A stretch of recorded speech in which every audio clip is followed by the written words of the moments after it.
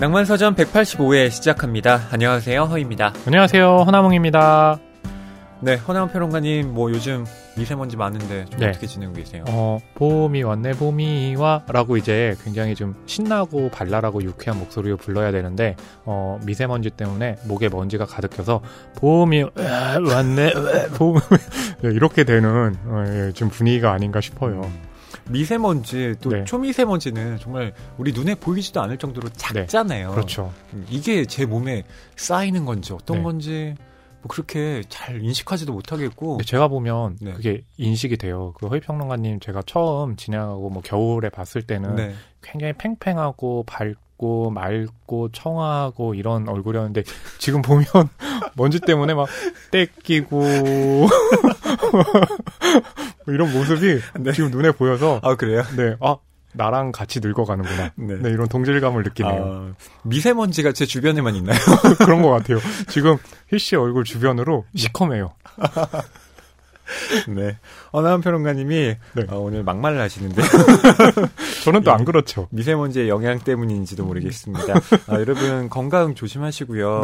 마스크 착용을 필수로 해야 된다고 하더라고요. 그래서 저도 이제 이렇게 말을 많이 하는 직업이니까 목을 아끼려면 마스크 꼭 착용해야 되겠다라고 생각을 하는데, 그러면서도 마스크 착용하면 되게 불편할 것 같은데 괜찮을까? 라는 생각도 있는데 아무튼 꼭 써야 되겠죠? 네. 자, 저희 댓글 소개해드리겠습니다. 저희가 이제 그동안 팟빵 댓글을 소개해드렸는데요. 오늘은 네이버 오디오 클립의 댓글 꽤 많이 쌓여 있거든요. 소개를 못 해드렸습니다. 그래서 오늘 소개해드릴게요. 먼저 지혜님이신데요. 경애의 마음 읽고 남겨주셨어요.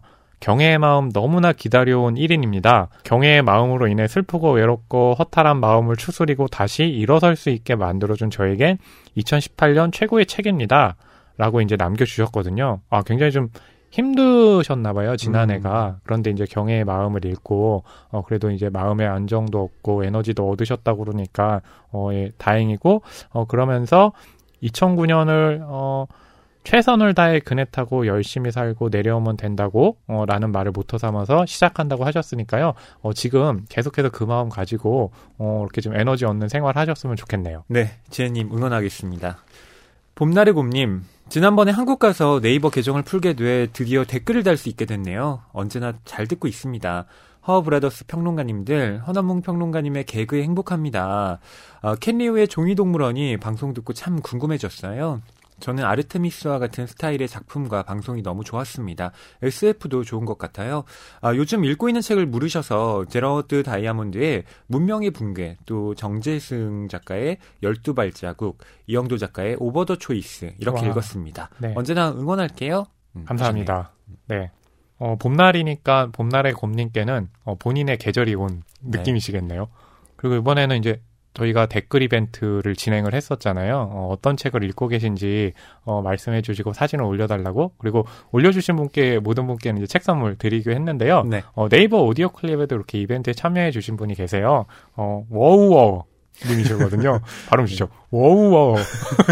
노래해야 될 것 같아요. 네.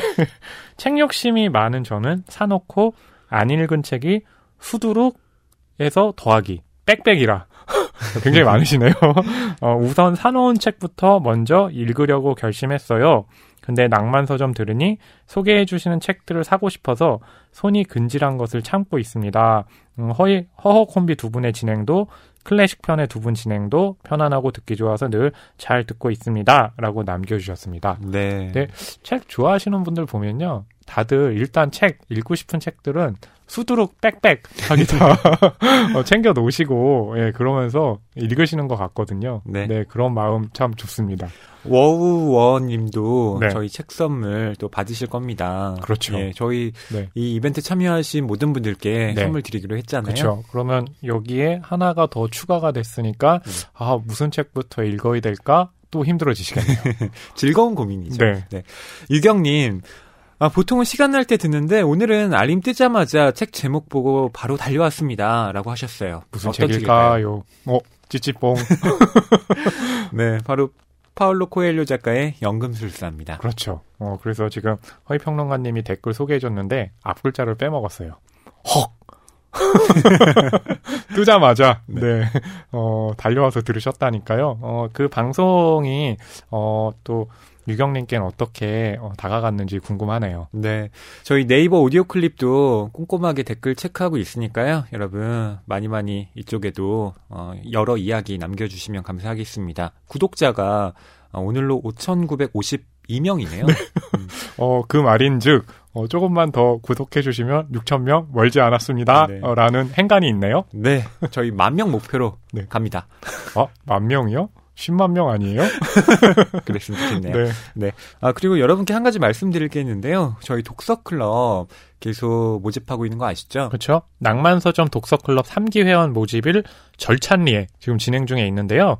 이번 같은 경우는 저희가 4개 지점에서 4개의 주제를 가지고 진행하고 있습니다. 네. 그래서 그 진행한다는 것은 여기 참여하실 분들을 모집하고 있다는 얘기인데요. 합정점에서는요. 역사와 환상이라는 주제로, 영등포점에서는 세상과 나라는 주제, 광화문점에서는 사랑하는 습관, 잠실점에서는 나에게 솔직한 삶이라는 주제로 진행이 되고 있고요. 월 1회 모임이 진행되고 지점별로 1회씩 작가와의 만남이 준비되어 있습니다. 네. 잠실점 진행자는 정용준 작가이고요. 네. 광화문점 진행자는 박상영 작가. 네.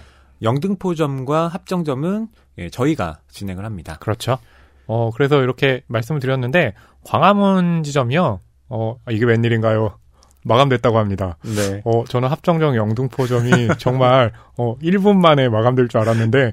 더뎌요. 그래서 광화문점도 물론 사랑을 더 해주시면 감사하겠지만 합정점, 영등포점, 그리고 잠실점 역시도 관심을 가져주셨으면 감사드리겠습니다. 네. 온라인에서 또 저희가 인연을 맺었는데 오프라인에서도 그 인연 계속 이어나갔으면 좋겠습니다. 색이 가득한 소설을 사랑하는 책방. 이곳은 낭만서점입니다.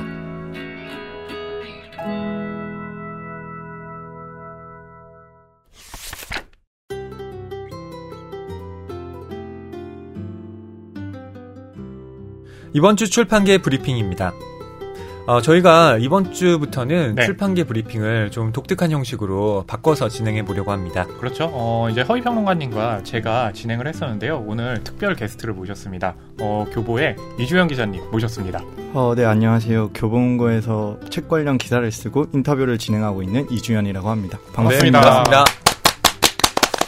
네, 이주연 기자님, 저희 네. 스튜디오 녹음실 안으로는 이제 처음 들어오신 건데, 그렇죠. 실은 그 이전에 저희 밖에서 뭐 여러 가지 조종도 하시고, 네. 예, 그리고 낭만서점 방문은 한 번이 아니죠. 멀리서 지켜보고 있었습니다. 멀리서 지켜보고 계실 때마다 제가 좀 불안했던 게 항상 혼나시고 계셔가지고 언제 이렇게 좀 혼나지 않을까 했는데 이제 드디어 네. 혼나지 않을 위치에 온 것 같습니다. 혼나지 않으셨어요. 일 잘한다고 칭찬하시던데. 옥상으로 올라와. 네. 네. 이주연 기자님, 예, 저희 어떻게 좀 출판계 브리핑 진행할 예정입니까? 평론가님들께서 소개해 주시던 출판계 뉴스를 제가 이번에 대신 요약해서 전달드리고 평론가님들의 의견을 듣는 식으로 진행을 해볼까 싶습니다. 아마 이제 그 전에 저희가 이렇게 좀 뉴스 소개해드렸던 출판계 브리핑이 마음에 안 드셨던 거죠. 너무 재밌어가지고 이제 나오신 거죠. 함께 해보고 싶은 마음에 네, 여기 왔습니다. 네. 저희가 잘해야 이주연 기자님이 다음에 또 나오십니다. 그렇죠. 잘못했다간 이게 1회로 없어질 수 있기 때문에 지금 사활을 걸어야 됩니다. 네. 자, 그럼 첫 번째 소식 전해주시죠. 네. 첫 번째 소식입니다. 제목은 버스 기사의 청소부, 편의점 주인까지 직장인 작가 전성시대라는 제목의 기사인데요. 이번 기사는 한국경제의 보도입니다. 요즘 출간되는 책 중에 저자가 직장인인 경우가 상당히 많습니다. 물론 과거에도 직장인 작가는 존재했는데요. 당시엔 기업 고위 임원으로 퇴직한 뒤에 자서전을 내는 식이 대부분이었습니다. 네. 그리고 직종도 변호사, 의사처럼 전문직 직종들이 많았는데요. 네.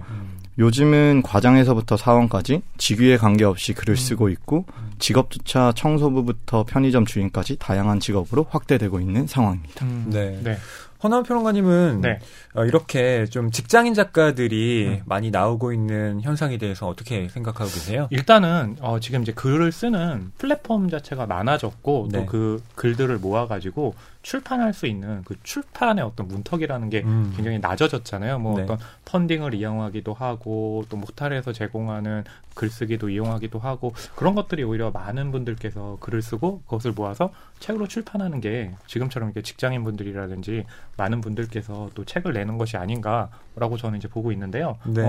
허위평론가님께서는 어떻게 생각하세요? 네, 말씀하신 대로 그렇게 우리가 책을 낼 수 있는 다양한 루트들이 네. 예, 많이 생겼고요. 또 책에 대한 어떤 인식이라고 할까요? 네. 그런 것들도 많이 바뀐 것 같아요. 예전에는 정말 우리에게 필요 없는 어떤 지식을 네네. 책으로 내서는 안 돼. 이런 어떤 네네. 좀 관념 같은 게 존재했잖아요. 하지만 요즘에는 내 일상을 그냥 담담하게 풀어낸 것도 사람들에게 얼마든지 호소력을 가질 수 있다. 예, 이런 인식이 좀 넓게 퍼지게 되면서 네. 자기 분야에서 오랫동안 일한 사람들의 경험을 담은 책들이 네, 이런 식으로 나오지 않나라는 생각을 해봅니다. 저는 이 기사를 보면서 저는 또 직장인이 아니잖아요. 그래서 내가 책을 못 내고 있구나 라고 생각을 했는데 네. 유지영 기자님께서는 또 직장인이시잖아요. 그렇기 때문에 책을 낼 계획이 있으시진 않나요? 저는 계획이 전혀 없고요. 제 친구들 중에서 대부분이 직장인이니까 이제 퇴사를 고민할 때 가장 최우선적으로 생각하는 게 브런치라는 플랫폼에 글을 올리는 거거든요. 네. 이제 거기서 잘 돼가지고 퇴사하고 이제 강연을 하면서 활동을 하고 계신 분들이 주변에서 생기기 시작하니까 이제 퇴사할 때 무작정 막무가내식 퇴사가 아니라 일단 먼저 한번 테스트를 한번 해보는 차원에서 글쓰기를 하는 분들도 있는 것 같아요. 네. 지금 혹시 퇴사를 준비 중이신가요? 저는 오로지 교보문고에 충성하고 그렇습니다. 여기서 중요한 거는 책을 그냥 낸다가 아니라 자기가 오랫동안 몸담은 분야에서 그리고 자기의 노하우가 충분히 쌓인 상태에서 책을 내야 사람들에게 어필할 수 있다라는 점이에요. 근데 저는 궁금한 것도 있는데 책이 잘 팔린다고 하는데 요즘에 어떤 그 책들이 그럼 잘 판매가 되고 있고 화제가 되고 있는지 궁금하거든요. 대표적으로 3권 정도 있는데요. 한 권은 CJ에서 신입사원 교육을 담당하고 있던 과장님이 쓰신 90년생이 온다라는 책이 있습니다. 이 책은 아마 들어보셨을 것 같고요. 그리고 허혁 씨라는 분께서 전주 시내버스 기사로 활동하고 계셨는데 이분이 쓰신 나는 그냥 버스 기사입니다는 벌써 1만 부가 팔렸고요. 그리고 마지막으로 소개해드릴 책은 저 청소일 하는데요 라는 저자로 김혜진 작가가 쓰신 책인데 대학 졸업하고 나서부터 어머니의 권유로 청소일을 시작하고 있는데 그걸 한 경험을 책으로 풀어냈다고 합니다. 이 책은 원래 처음에 독립출판으로 시작을 했다가 반응이 좋아서 메이저 출판사에서 이어서 책을 냈고 반응도 지금 뜨겁게 이어지고 있는 것 같아요. 와, 되게 좋네요. 네. 자, 두 번째 소식 전해주시죠. 네, 두 번째 소식은 조선일보에서 나온 보도인데요. 제목은 멍멍 지금 서점 가는 개판입니다. 지금 저희 이렇게 방송하는 거를 빗대서 개판이라고 하시는 건가요? 아니요. 오해하기 쉬우신데 제목만 보면 여기서 말하는 개판은 상당히 좋은 뜻이고요. 이번 보도에서 다루고 있는 건 지금 서점가에서 가장 핫한 시리즈 강아지 도서에 관련된 내용입니다. 반려가구가 천만 시대를 맞은 만큼 요즘 서점가에는 강아지 관련된 책이 쏟아지고 있습니다. 그중에서도 가장 주목받는 책이 SNS 스타견들을 묶어낸 책들이거든요. 얼마 전 1월에 출간된 책 중에 안녕하세요 내 이름은 인절미예요라는 책이 있는데 이 책의 경우에는 글은 거의 없고 사진만 모아서 거의 200페이지가 넘는데 이 책이 나온 지 한 달 만에 무려 2만 부가 팔렸습니다. 그렇군요. 아니 이주영 기자님은 이 인절미 인터뷰도 하셨다고요? 인터뷰를 했어요? 책이 나온 직후에 먼저 제안을 드려가지고 그러면은 개소리를 내실 수 있는 건가요? 무슨 평소에 잘 내는데 여기서는 좀 아끼도록 하겠습니다. 절미 언니와 인터뷰하셨죠? 네네. 절미의 저자분이신 절미 언니랑 이제 인터뷰를 진행을 했는데 인터뷰 기사가 게시되고 나서 사내 메신저로 연락이 엄청 많이 왔습니다. 이제 인절미를 실물 영접했으니까 그 후기를 들려달라고 곳곳에서 메신저가 왔는데 사실 제가 직접 찾아간 게 아니라 서면 인터뷰를 진행을 하는 바람에 직접 인절미를 보진 못했고요. 그래도 재밌었던 건 절미 언니 분께서 아직 고등학생이시거든요. 그래서 10대의 언어를 오랜만에 접했는데 제가 알아듣지 못할 내용들이 꽤 있더라고요. 그런 거군요. 절미 너무 귀염뽀짝. 귀염뽀짝? 이게 뭐지? 그 정도는 알아들을 수 있을 것 같은데 그거보다 좀 어려운 단어들이 있어서 네. 덕분에 좀 재밌기도 했었고 그 절미 언니 분께서 약간 쿨하다고 해야 되나? 네. 엄청 짧고 간결하게 답변을 주셔가지고 정리하는 게 좀 기억에 남았습니다. 저는 메신저에 그 연락이 많이 왔다고 그래가지고 너 이런 식으로 기사 쓸 거면 다시 해. 이런 그 반응이 왔다는 줄 알았는데 다행이네요. 정말 다행이네요. 네. 아까 90년생이 온다라는 책 말씀드렸는데 이제 2000년생이 오겠군요. 그렇겠네요. 네. 그리고 저 같은 경우 이제 SNS 하루에 아무래도 뭐 저뿐만 아니라 많은 분들이 이제 SNS에 관심이 많으신데 이렇게 보고 있으면 이렇게 오늘은 조금만 봐야지 이러다가도 계속 넉넉히 보게 되는 순간이 있는데 그게 뭐냐면 말씀하신 것처럼 뭐 강아지라든지 고양이라든지 사진만 딱 보고 있으면 뭔가 제 마음이 이렇게 평안해지고 이런 애들하고 같이 살면 좋겠다라는 마음이 드는데 아마 그런 배경도 이렇게 이 책들이 강아지 관련 책들이 또 많이 나가는 것이 아닌가 생각이 드네요. 요즘에 랜선 집사라는 말이 유행하고 있잖아요. 그 랜선 집사가 정말 파괴력이 있다라는 게 이렇게 관련 책들도 많이 나가고 있다. 뭐 이런 현상을 통해서 또 증명이 되네요. 근데 제가 알기로 허위평론가님께서 그 반려동물 기르는 건 아니지만 가끔 이렇게 강아지하고 있을 때 있잖아요. 그래서 영상을 저한테 살짝 보여준 게 있거든요. 강아지를 이렇게 조깅 시켜주는데 이름이 초리예요. 네. 강아지는 조깅을 되게 활발하게 하는데 허위평론가에서 뒤에서 헉헉대면서 저러다 쓰러지는 거 아닌가 불안하더라고요. 언젠가 제가 토리 이야기를 담은 책을 낼 날이 올까 싶네요. 허집사. 그럼 토리 이야기를 내실 때 또 필요하다고 생각 드는 게 여기서 지금 요즘 뜨고 있는 강아지 책들이 이제 인절미 말고도 달리라는 견의 책이 있거든요. 이 두 강아지들의 특징이라고 할 수 있는 게 단순히 귀엽다고 끝나는 게 아니라 둘 다 유기견이었거나 버려질 수 있었던 강아지가 이제 극적으로 구출되는 사연들이 이렇게 가미가 돼 있거든요. 아마 그런 게 더 더해져야 조금 효과가 있을 것 같습니다. 저는 이제 반려동물을 키우진 않지만 반려식물하고 같이 살고 있거든요. 그래서 이제 반려식물을 언젠가 이렇게 좀 서점가가 개판인 것처럼 반려식물로 식물판을 한번 좀 만들겠다는 그런 각오 한마디 해드리겠습니다. 이번 주 출판계 브리핑은 취향의 다변화라는 말로 요약될 수 있을 것 같네요. 그리고 굉장히 좀 다양한 어떤 곳에 있는 분들의 글과 사진을 볼 수 있다는 것도 특징이 아닌가 합니다. 네, 이주영 기자님 오늘 출판계 브리핑 처음으로 참여해 보셨는데 어떠셨나요?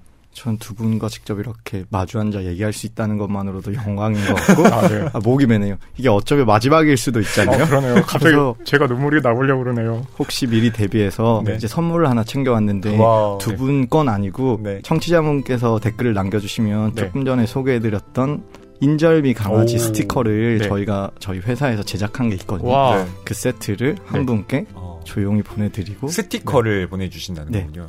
인절미를 보내주는 게 아니라 아쉽지만 그건 납치가 될 수가 있습니다. 그렇겠네요. 자, 저희가 다음 시간에 또 이주영 기자님과 만날 수 있기를 기대하면서 저희는 이번 주 출판계 브리핑 마무리하겠습니다. 다음 주에 만나요. 제발. 감사합니다. 낭만서점 185회에서는 조이스 캐럴 오츠 작가의 흉가를 다룹니다. 보통 이렇게 이제 방송 시작할 때 인사말 할 때요, 제가 그날 이제 소개하는 책과 관련해가지고 인사말을 이제 말씀을 드렸는데 도대체 이 작품은 어떻게 인사말을 해야 될지 모르겠어가지고 고민하다가 고민하지 마. 이러고 안녕하세요, 허남웅입니다. 라고 그냥 끝냈습니다. 저는 허남웅 평론가님이 본인 집 얘기를 하실 줄 알았는데 안 하시는군요. 왜 그랬냐 하면 저희가 이제 조이스 캐럴 오츠의 흉가를 하기로 했잖아요.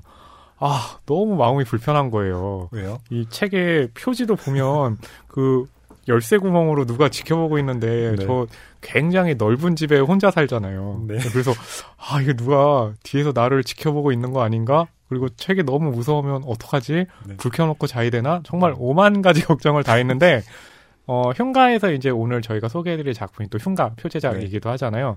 그걸 읽고 나서 이 표지에 열쇠 구멍으로 무언가를 쳐다보는 것이 이게 외부에 있는 누군가가 나를 쳐다보는 것이 아니라 그 자신이 갖고 있던 마음속의 어떤 지옥이라고 할 수 없지만 어두운 부분들을 이제 자신을 엿보는 거잖아요. 그렇게 또 생각을 하니까 아이고 다행이다. 뒤에서 누군가 나 보는 눈이 없어. 라고 하니까 그나마 좀 편해지더라고요. 허남평론가님은 네. 또 영화평론가다 보니까 네. 무서운 영화도 네. 직업상 많이 봐야 되잖아요. 그렇죠.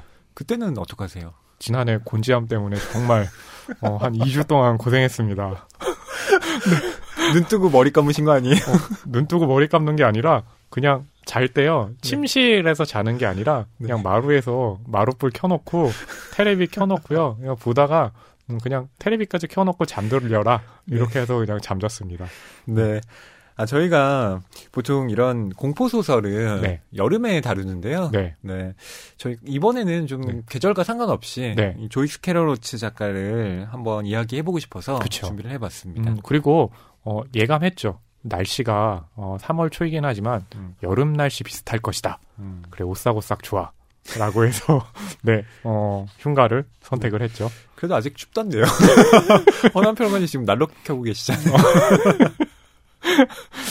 평론가님이 저에게는 거의 흉가 같은 존재입니다. 네, 조이스 캐럴 로치 작가가 뭐 매해 노벨 문학상 후보로 네. 또 오르락내리락 하잖아요. 네.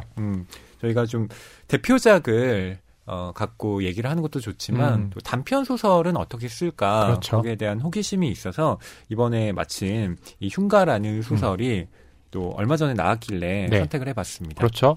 희평론가님께서도 조이스 캐럴 로치와 관련해서 한번 이제 다루는 것이 좋겠다라고 얘기를 했었고요. 그러면서 이제 선택을 하게 됐는데요. 조이스 캐럴 로치 작가에 대해서 제가 소개를 좀 해드릴게요. 말씀하신 것처럼 매해 노벨 문학상 유력 후보로 거론이 되는데 그러기 때문에 아무래도 이제 현대 미국 문단을 대표하는 작가일 수밖에 없을 거고, 그리고 또 고딕 호러의 대가라는 이제 평가도 받고 있어요. 왜냐하면 이제 좀 우리가 흔히 귀신 들린 집 네. 장르라고 하는데 그 장르를 통한 이야기를 이제 많이 또 쓰기도 하기 때문이고요. 네. 1964년에요. 아찔한 추락과 함께로 등단한 이후에 지금까지 40편 이상의 장편 소설과 뭐 단편 소설은 정말 말할 것 없이 더 많이 썼고요. 그 외에도 시와 희곡을 쓰기도 했습니다. 1967년과 73년에는요, 각각 얼음의 나라에서와 사자로 오헨리 문학상을 2번 받았고요. 1970년 대표작이죠. 그들로 전미 도서상의 영예를 알았습니다. 그리고 1996년에는 좀비로 브램 스토커상, 2005년에는 폭포로 페미나상 외국 문학상을 수상하는 등 폭력과 부조리 속에서 은폐된 욕망을 그냥 공포도 아니네요. 전유라는 공포로 형상화했습니다. 네. 현재는요, 뉴저지주 프린스턴에 거주하면서요, 프린스턴 대학교에서 로저 S. 벌린드 석좌 교수로 재직 중에 있다고 합니다. 교수님. 허나원 평론가님이 네. 조이스 캐럴 로치 작가 소개를 하시면서 네. 마지막에 교수님 하셨는데요. 네. 소설가로 또 일을 하면서 네. 뭐 대학 교수로 재직하고 있는 분들이 꽤 있죠. 제 앞에도 계시죠? 제가요? 전 교수는 아닌데. 허이 강사님. 네. 저는 조이스 캐럴 로치 작가 좀 관심이 생겨서 네. 작가란 무엇인가. 네. 예, 한국에 책이 나왔죠. 네. 파리 리뷰 인터뷰를 좀 찾아봤는데요. 거기에서 이런 질문을 받아요. 문학적으로나 경제적으로 성공하셨는데 계속해서 학생들을 가르치는 이유가 어디 있나요? 네. 라고 묻습니다. 뭘까요? 조이스 캐럴 로츠가 이렇게 대답을 해요. 이때는 이제 윈저 대학교에 재직하던 시절이었는데요. 그렇군요. 이 윈저 대학교에서는 대개 학생과 교수 사이가 아주 가까워서 보람이 큽니다. 가르치는 일을 해본 사람이라면 누구나 알 겁니다. 지적이고 반응이 좋은 학생들에게 상세한 부분에 관심을 기울이면서 하나의 텍스트를 가르쳐 보기 전까지 실제로 그 텍스트를 경험한 게 아니라는 사실을 말입니다. 지금은 9명의 대학원생들과 조이스의 작품을 살펴보고 있는데 매 수업 시간이 흥미진진합니다. 그리고 지치기도 하고요. 그래서 솔직히 이 일 말고 달리 하고 싶은 일은 전혀 생각나지 않습니다. 라고 답했어요. 네, 정말 좋은 교수님의 전형을 보는 것 같은 네, 그런 인터뷰네요. 네. 근데 그 다음 질문이 더 재밌습니다. 어떤 질문인가요? 교수인 남편이 당신 작품의 대부분을 읽지 않았다는 사실이 공공연히 알려져 있습니다. 어떤 현실적인 이유가 있나요? 네. 뭔가요? 우치가 뭐 전혀 네. 예, 이렇게 거기에 대해서 그냥 아무렇지도 않게 대답을 해요. 그렇군요. 우리 남편은 수업을 준비하고 또 이 책 편집도 해야 되니까 아주 바빠요. 그래서 정말 제 작품을 읽을 시간이 없습니다. 네. 라고 말을 하는데 되게... 그렇기도 한 게 조이스 캐롤 오츠 작가가 네. 정말 많은 책을 또 내는 작가로 유명해요. 그렇죠. 이 인터뷰의 이제 첫 질문도 작품을 지나치게 많이 낸다는 비판을 받으시더군요. 근데 그렇게 많이 내는 걸로도 비판을 받나요? 그러면 한 비판 한번 받아보고 싶네요. 비난도 받고 싶네요. 네. 뭐 그럴 수도 있죠. 네. 뭐 어떤 사람의 경우에는 이 작가가 네.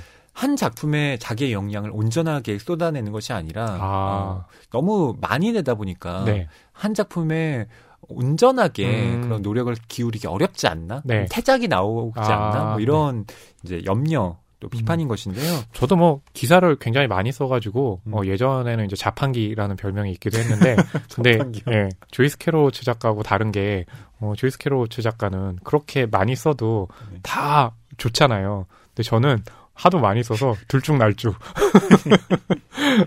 에이, 조이스 캐롤 오츠 작가도 편차가 있겠죠. 거기에 대해서 이제 뭐라고 말을 하냐면, 네. 생산성은 상대적인 문제입니다. 그리고 정말 사소한 문제죠. 궁극적으로 중요한 건 한 사람의 작가가 쓴 가장 훌륭한 작품입니다. 어쩌면 오래도록 읽힐 책 몇 권을 위해서 많은 책을 쓰는 거죠. 젊은 작가나 시인들이 의미 있는 첫 작품을 내기 전 수백 편의 시를 써야 하는 것과 마찬가지입니다. 그 얘기를 들으니까 힘이 되네요. 네. 농담이고요. 그러니까 그런 이제 인터뷰를 듣고 보면 항상 드는 생각이 대가들이 그 위치에 올랐다는 것은 뭐 타고난 재능도 있지만 그 재능을 훨씬 더 갈고 닦기 위한 노력이 항상 이렇게 뒷받침되어 있구나라는 거를 다시 한번 확인하게 되네요. 자, 그럼 조이스 캐롤 오츠 작가가 쓴 이 흉가라는 단편집 여러분께 소개해드리겠습니다. 이 단편집은 이 황량한 벌판 또 대저택을 배경으로 하는 이 남부 고딕 소설 16편이 실려 있는데요. 이 고딕소설이라는 명칭은 중세시대에 폐허가 된 건축물의 분위기에서 소설적인 상상력을 이끌어냈다라는 의미에서 붙여졌습니다. 대부분의 고딕소설들은 이 기괴한 이야기를 통해서 신비감 또 공포감을 유발하는데요. 오늘 낭만서점에서는 이 책의 표제작인 흉가를 다뤄보려고 합니다. 오츠가 1987년에 발표한 이 소설의 원제는 하운티드인데요. 이 하운티드는 귀신이 나오는 또 겁에 질린이라는 뜻을 갖고 있습니다. 네. 주인공은 멜리사인데요. 이 노년의 멜리사가 자신의 어린 시절을 회고하는 내용을 담고 있습니다. 멜리사의 회고에는 단짝인 메리 루가 빠질 수가 없는데요. 네. 이웃에 살았던 두 사람은 늘 같이 다니면서 이 마을의 폐가에서 시간을 보내게 됩니다. 이 멜리사와 메리 루가 어떤 일을 겪게 되는지 지금부터 천천히 이야기 나눠볼게요. 네, 이제 흉가의 원제를 이제 하운티드라고 허위평론가님 말씀해 주셨잖아요. 네. 영화 쪽에서는 이 장르를 좋아하는 사람들이 굉장히 많아요. 그러니까 귀신 들린 집이라고 이렇게 소개를 하거든요. 네. 뭐냐면 집인데 보통 이제 대저택이죠. 근데 대저택이 마치 살아있는 것처럼 유령들이 출몰하기도 하고 이런 작품들이 꽤 많아요. 그래서 최근에는요, 이 넷플릭스의 힐하우스의 유령이라는 작품이 정말 크게 인기를 끌었는데 메리 셸리의 작품을 가지고 와서 다시 이제 만든 작품이거든요. 근데 흉가 원제 딱 보는 순간 이게 이쪽 분야구나. 너무 좋을 것 같아. 라고 생각을 했거든요. 허남 평론가님이 또 이런 책이나 영화를 보면 늘 무서워한다고 고백하셨는데 또 즐겨보기도 하시는군요. 그러니까 그 무서운 게 주는 어떤 매력이 있는 것 같아요. 그러니까 무서워서 나 못 보겠어. 근데 너무 궁금해. 한쪽 눈 이렇게 딱 뜨면서 보고 놀라고 그러면서 확인했으니까 한편으로 또 안심하고 뭐 이런 마음이라고 그럴까요? 그게 매운 음식을 먹는 마음과 또 비슷할 수도 있겠네요. 왜냐하면 매운 음식을 많이 먹으면 사실 다음날 속이 아프다는 거 알잖아요. 근데 그렇죠. 또 그걸 끊을 수가 없는 게 그 먹을 때에 그 엄청난 쾌감이 있거든요. 그렇군요. 전 또 매운 걸 못 먹는데 허위평론가님은 또 제가 보니까 공포 영화를 잘 못 보시더라고요. 이런 허약한 사람. 제가 곡성을 보고 난 이후로 너무 무서워서 곡소리를 질렀나요? 그 뒤에는 한동안 한동안이 아니네요. 지금까지 네. 예, 공포 영화, 공포 소설은 좀 피하고 있습니다. 아, 그렇군요. 예. 근데 이번에 이제 조이스 캐럴 로치 작가의 흉가를 네. 읽으면서 다시 좀 요 세계로 네. 들어와 볼까 네. 생각은 하고 있긴 해요. 그랬다가 너무 들어갔다가 또 학이 질려가지고 나오시는 거 아닐까요? 네. 허남 평론가님이 네. 이 집과 관련된 그리고 자기의 내면과 연관된 네. 이 고딕 소설의 또 특징에 대해서 말씀을 해주셨는데 네. 흉가의 이 그로테스크함에 대해서 저희가 또 이야기를 해보면 어떨까 그렇죠. 싶어요. 맞아요. 왜냐하면 이 책의 부제가 Tales of Grotesque예요. 그렇죠. 예. 테일. 제가 모를 것 같아서 지금 물어보신 거죠. 뭐죠? 네, 이야기죠. 네. 그러니까 테일 오브 그로테스크 하면 뭐 그로테스크한 이야기 뭐 정도로 이렇게 좀 해석하면 되겠죠. 이 그로테스크. 네. 허남 평론가님은 어떻게 좀 네. 생각을 정리하고 있으세요? 뭐 저는 이제 그로테스크라고 하면은 뭔가 이렇게 무섭고 뭐 기괴하고 신묘하고라는 그런 느낌들 있잖아요. 그것의 이제 분위기가 그로테스크가 아닐까라고 정리하고 있습니다.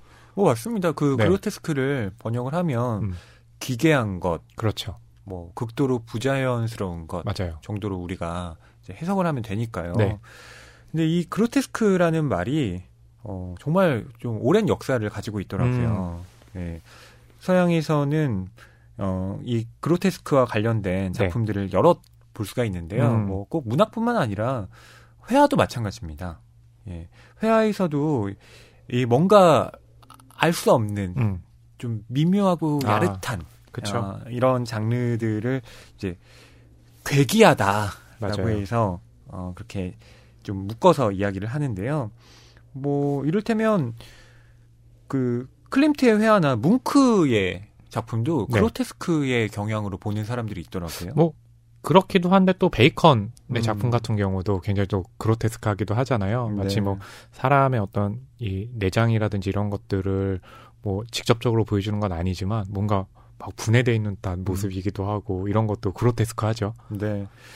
그러니까 인간의 육체라고 하는 것, 이 감각계 차원과 관련된 어떤 생각들 그리고 자기의 그 육체와 관련된 감정들을 예, 색채로 표현한 그쵸. 예, 그 사람이 이제 베이컨. 네, 프랜시스 베이컨이죠. 베이컨과 관련해서는 이제 들레지가 또 감각의 논리라는 책에서 예, 네. 자세하게 또 그에 대한 분석을 하고 있기도 하죠. 어쨌든 이 그로테스크가 뭐 문학에서 여러분 말씀드리면 어셔가의 몰락 같은 작품들. 그렇죠. 네. 에드거 알렌 포. 맞아요. 또 카프카의 작품도 네. 그로테스크로 설명이 되기도 합니다. 그렇겠네요. 그러니까 어딘가에 계속 뱅뱅 돌면서 네. 들어가지는 못하고 그렇죠. 예, 뭔가에 쫓기는 듯한 기묘한 분위기를 연출하는 것. 네. 뭐 변신 같은 작품에서 보면 이게 주인공이 또 변하는 모습 같은 것도 묘사 보면 또 그로테스크하다라고 또 우리가 또 수식할 수 있겠죠. 네. 이런 작품들은 결국 이성으로는 설명되지 않는 그러니까 합리라는 것이 우리의 삶을 해명할 수 없다라는 그 인식 하에서 그렇죠. 또 이 그로테스크에 대한 발견이 이루어지고 있는 건데요. 네. 그만큼 이 조이스 캐롤 로치 작가 역시 소설이라는 게 우리의 어떤 생각만으로는 포착되지 않는 세계를 보여주는 것이다. 뭐 이런 소설적인 생각들을 또 이 흉가라는 작품에서 네. 보여주고 있는 게 아닌가 싶습니다. 그리고 이 그로테스크함이 뭔가 사람을 끌어들이는 묘한 매력이 있어요. 저도 안 그래도 그런 것들이 굉장히 궁금해요. 왜냐하면 무섭다 하면서도 결국에 이제 보게 되는 게 이런 그로테스크한 또 작품이기도 하잖아요. 네. 허이 평론가님 좀 그런 부분에서는 어떻게 생각하세요? 그러니까 그로테스크함이라는 게 결국 저는 개인적으로 정의를 하기를 네. 익숙한 것의 낯섦이라고 생각하거든요. 네네. 예, 그러니까 엉캐니한 것과 좀 맞물려 있다는 생각이 드는데, 네. 완전히 우리에게 벗어나 있는 것이 아니라 우리의 생활과 어떻게든 연결되어 있는 것들에서 네. 예, 새로운 것들을 발견하게 되기 그쵸. 때문에 거기에 대한 호기심, 그게 그로테스크한 작품에 우리가 끌리는 이유가 아닌가 싶어요. 자, 그럼 이 흉가 소설의 서두를 여러분께 읽어드리겠습니다. 이 금단의 집, 귀신 들린 집 이런 문장이 나오는데 첫 문장부터 무섭기도 하지만 아이고 끌려 들어갈 수밖에 없겠다. 이런 느낌도 들죠. 네. 왠지 귀신 들린 집이라고 하면 네. 제가 직접 들어가기는 뭐한데 겁쟁이 영화라든가 네. 소설을 통해서는 네. 얼마든지 예, 가볼 수 있지 않을까. 그래요? 그래놓고 곡성 이후로 영화 못 보고 있고. 근데 어릴 때 네. 혹시 그런 기억이나 경험은 없으세요? 그러니까 가령 이제 집들 보면 네. 뭐 이렇게 빈집 폐허같이 빈집이거나 이럴 때 아이들 이렇게 몇 명 모이면 네. 무서운 건 알면서도 도대체 저 집엔 어떻게 그 폐가가 돼 있을까? 누가 있지는 않을까? 궁금해가지고 서로 이랬잖아요. 야, 저기 갔다 오면 내가 100원 줄게. 갔다 와봐. 라고 이런 내기들도 하고도 하거든요. 맞아요. 네. 네. 저는 폐가는 아니었고요. 네. 그때 제가 산 밑에 동네에 살았거든요. 네. 그래서 그 아이들이랑 같이 네. 산에 가서 놀았어요. 뭐 그렇군요. 엄청나게 높은 산이 아니라 네. 예, 좀 야트막한 산이었는데 그 산에는 이제 뭐 작은 동굴들 같은 것도 있는 거예요. 동굴 탐험 같은. 네, 네, 뭐 동굴 브니스. 탐험까지는. 네. 네. 근데 그게 뭔가 좀 이상한 기분을 자아내잖아요. 그렇죠. 어두컴컴한 맞아요. 그 빈 공간, 그 안에 뭐가 있을까? 거기에 이렇게 슬쩍슬쩍 들어가 보기도 하고, 네. 아이들과 같이, 거기에 대한 어떤 호기심을 느꼈던. 그렇죠. 네, 그런 장면이 저한테는 지금 스쳐 지나갑니다. 그렇군요. 네. 허남 평론가님은 어떠세요? 저는 이런 거죠. 돈이 많았던 아이이기 때문에, 야, 너 들어가봐. 들어갔다 나오면 내가 200원 줄게. 돈 많았다면서 200원만 줘요? 뭐, 그 정도면 초등학생한테 많은 돈 아닌가요? 그렇게 하면 애들이 들어가는 애들도 있었습니다. 그래요? 네. 들어갔다 온 다음에 진짜 주셨나요, 돈? 줘야죠. 하지만, 나오기 전에 제가 도망가 버려요. 네. 저런 애들이 제일 싫었어. 네. 얄미운 애들이죠. 네. 자, 그럼, 소설의 서두 여러분께 읽어드리겠습니다. 네. 11쪽부터 13쪽까지입니다. 귀신 들린 집, 금단의 집들이 있었다. 낡은 메들록 농장, 에리이 농장, 엘크크리크 개울가의 민튼 농장. 그곳엔 출입금지라는 팻말이 있었지만 우리는 멋대로 출입했다. 출입금지, 수렵금지, 낚시금지, 법으로 금지되어 있음. 그럼에도 우리는 마음대로 했다. 우리를 막는 사람이 없었으니까. 부모님은 그런 폐가들을 탐험하지 말라고 경고했다. 낡은 집이나 헛간에선 다칠 수도 있어서 위험하다고. 내가 그 집들에 귀신이 있냐고 물으니 어머니는 당연히 아니라고 했다. 귀신 따위는 없어. 너도 알잖아. 어머니는 성가셔하는 투였다. 내가 이미 몇 년 전부터 믿지 않게 된 것들을 여전히 믿는 척한다는 걸 어머니도 짐작하고 있었기 때문이다. 그건 어렸을 때부터의 습관이었다. 나는 실제보다 더 어리고 순진한 척 연기하곤 했다. 눈을 휘둥그레 뜨고 어리둥절한 듯이, 겁먹은 듯이. 귀신 같은 건 없어. 미신일 뿐이야. 어른들은 그렇게 말했다.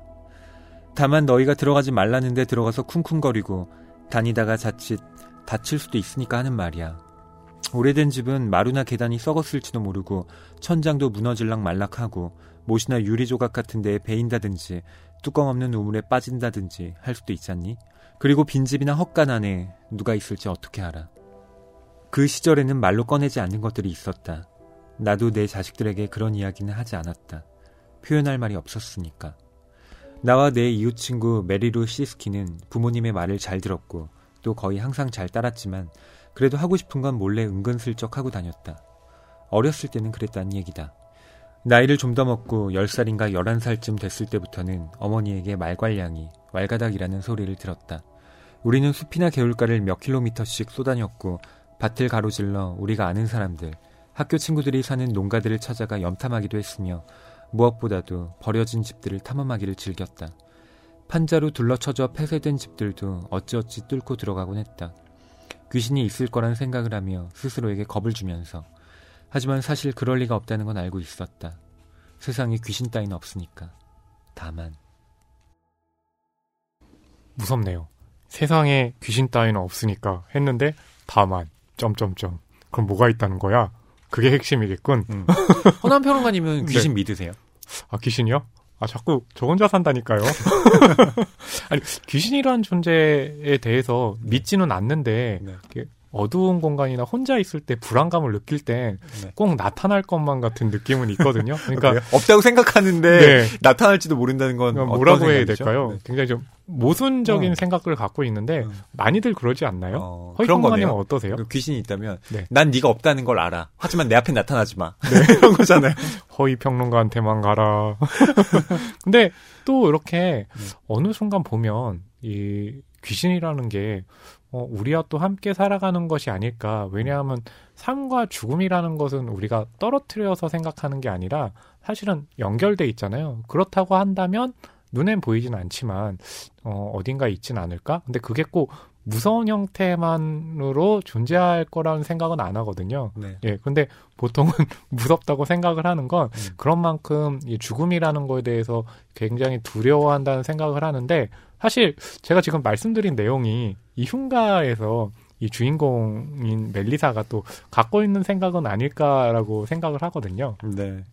뭐 어른들이야 이런 폐가 들어가는 거에 네. 대해서 아니 거기 들어가면 너희들 다칠 수도 있지 않니? 네. 계단 썩었을지도 모르고 그렇죠. 천장이 무너질 수도 있으니까 귀신 같은 건 없지만 그런 게 위험해서 가지 말라고 하는 거야. 그렇죠. 라고 뭐 말은 합니다만 네. 글쎄요. 거기 가면 귀신 나온다? 그러니까 가지 마. 이렇게 얘기하면 네. 어른의 권위가 떨어지니까 나름대로 이제 합리적으로 설명하기 네. 위해서 또 이렇게 말하는 게 아닌가 싶기도 해요. 그 반대 사례 있잖아요. 크리스마스에 부모님이 산타로 변장해가지고 네. 어이구 너희들 착해야 선물 준다 이러는데 아이들은 아버지가 변장했네 속으로 생각하지만 선물 받으려고 네 감사합니다 산타 할아버지 뭐 이러는 그쵸. 것처럼 네. 그런 거죠. 아이들 입장에서도 아는데 속아주는 거죠. 그렇죠. 네. 맞아요.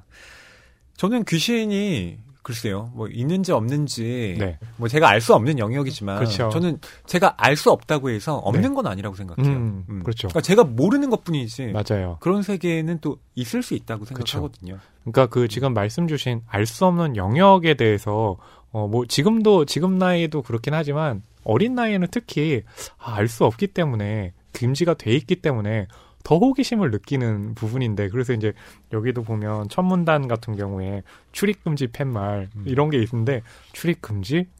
이거 호기심 들어가 보고 싶은데 이런 마음 들잖아요. 네. 그렇죠. 그런 어떤 그 아이 때의 이 그런 성격 같은 것들을 잘 좀 묘사하고 있다는 생각이 들었습니다. 네. 그러니까 저는 귀신이나 또 이 금기에 대한 열망은 네.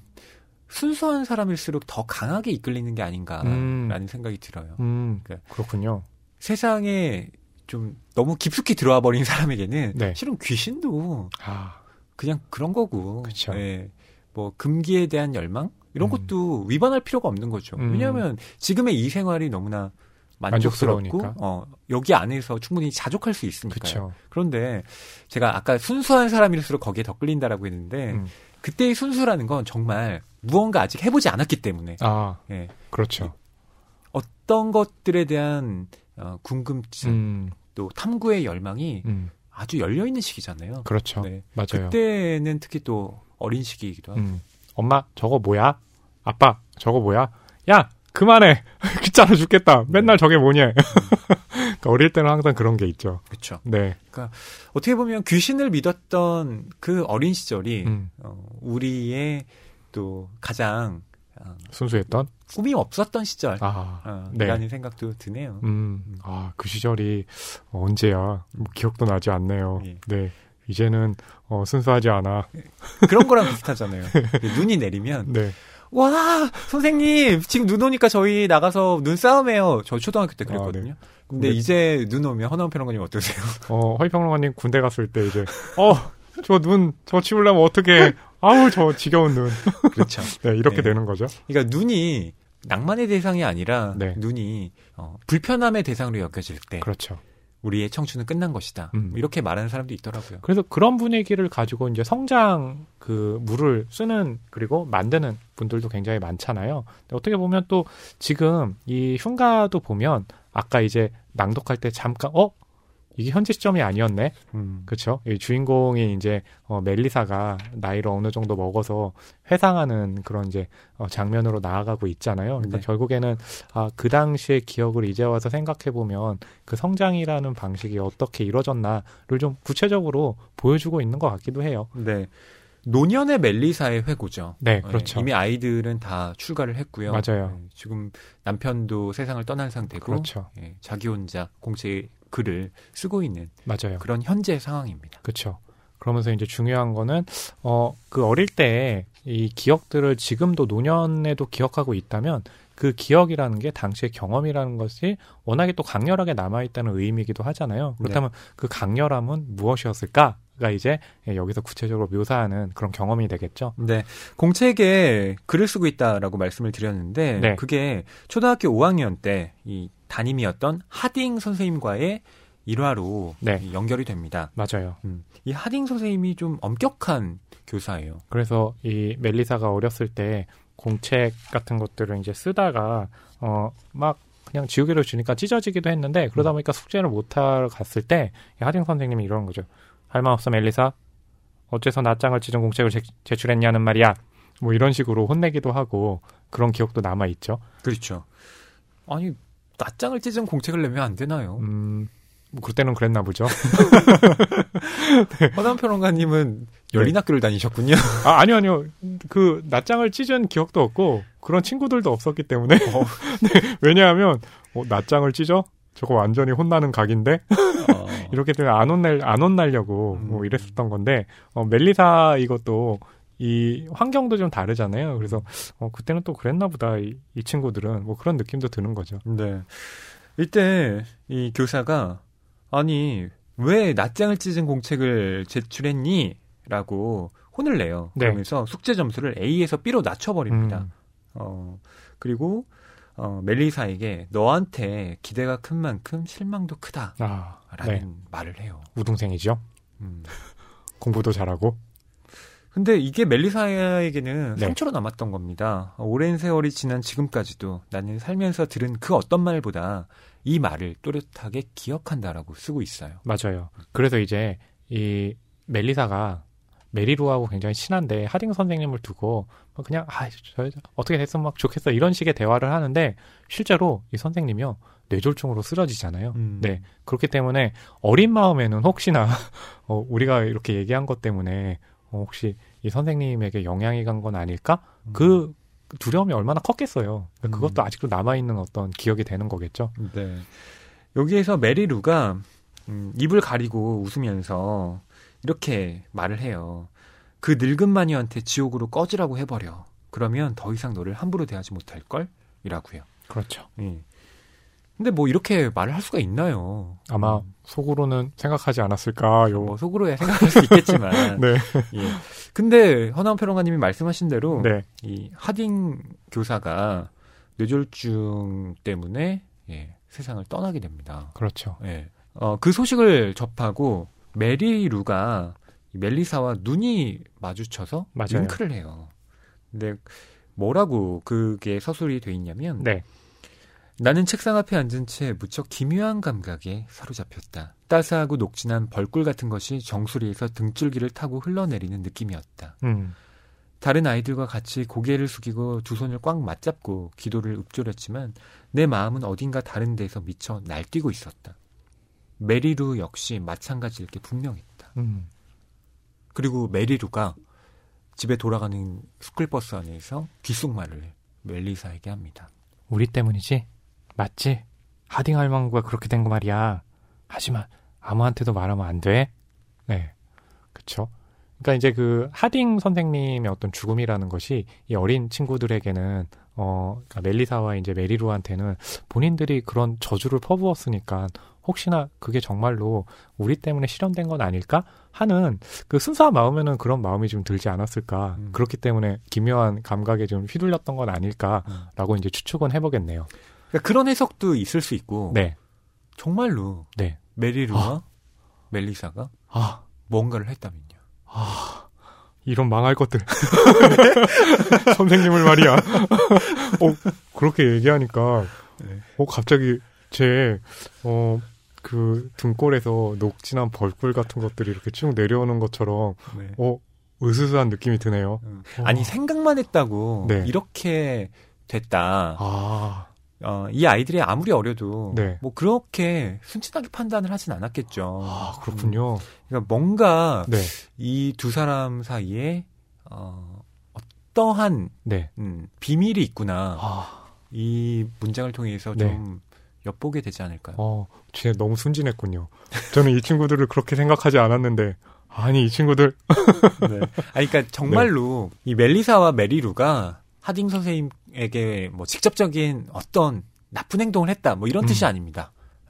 뭔가 알 수 없는 비이적인 행위로 하딩 선생님을 죽음에 이르게 하는 어떠한 의식을 치른 건 아닐까? 뭐 그게 글쎄요. 분신사바나 이런 거일 수도 있고요. 그런 것도 있죠. 헝겊 인형을 대바늘로 찌르기. 그럼 해보셨나 봐요. 아니요. 해본 건 아니고. 그 옛날에 장희빈 같은 거 나올 때 있잖아요. 사약을 들어라. 네. 항상 그 장희빈을 다룬 네. 드라마를 할 때 그 장면 빠지지 않고 나오잖아요. 클리셰죠. 네.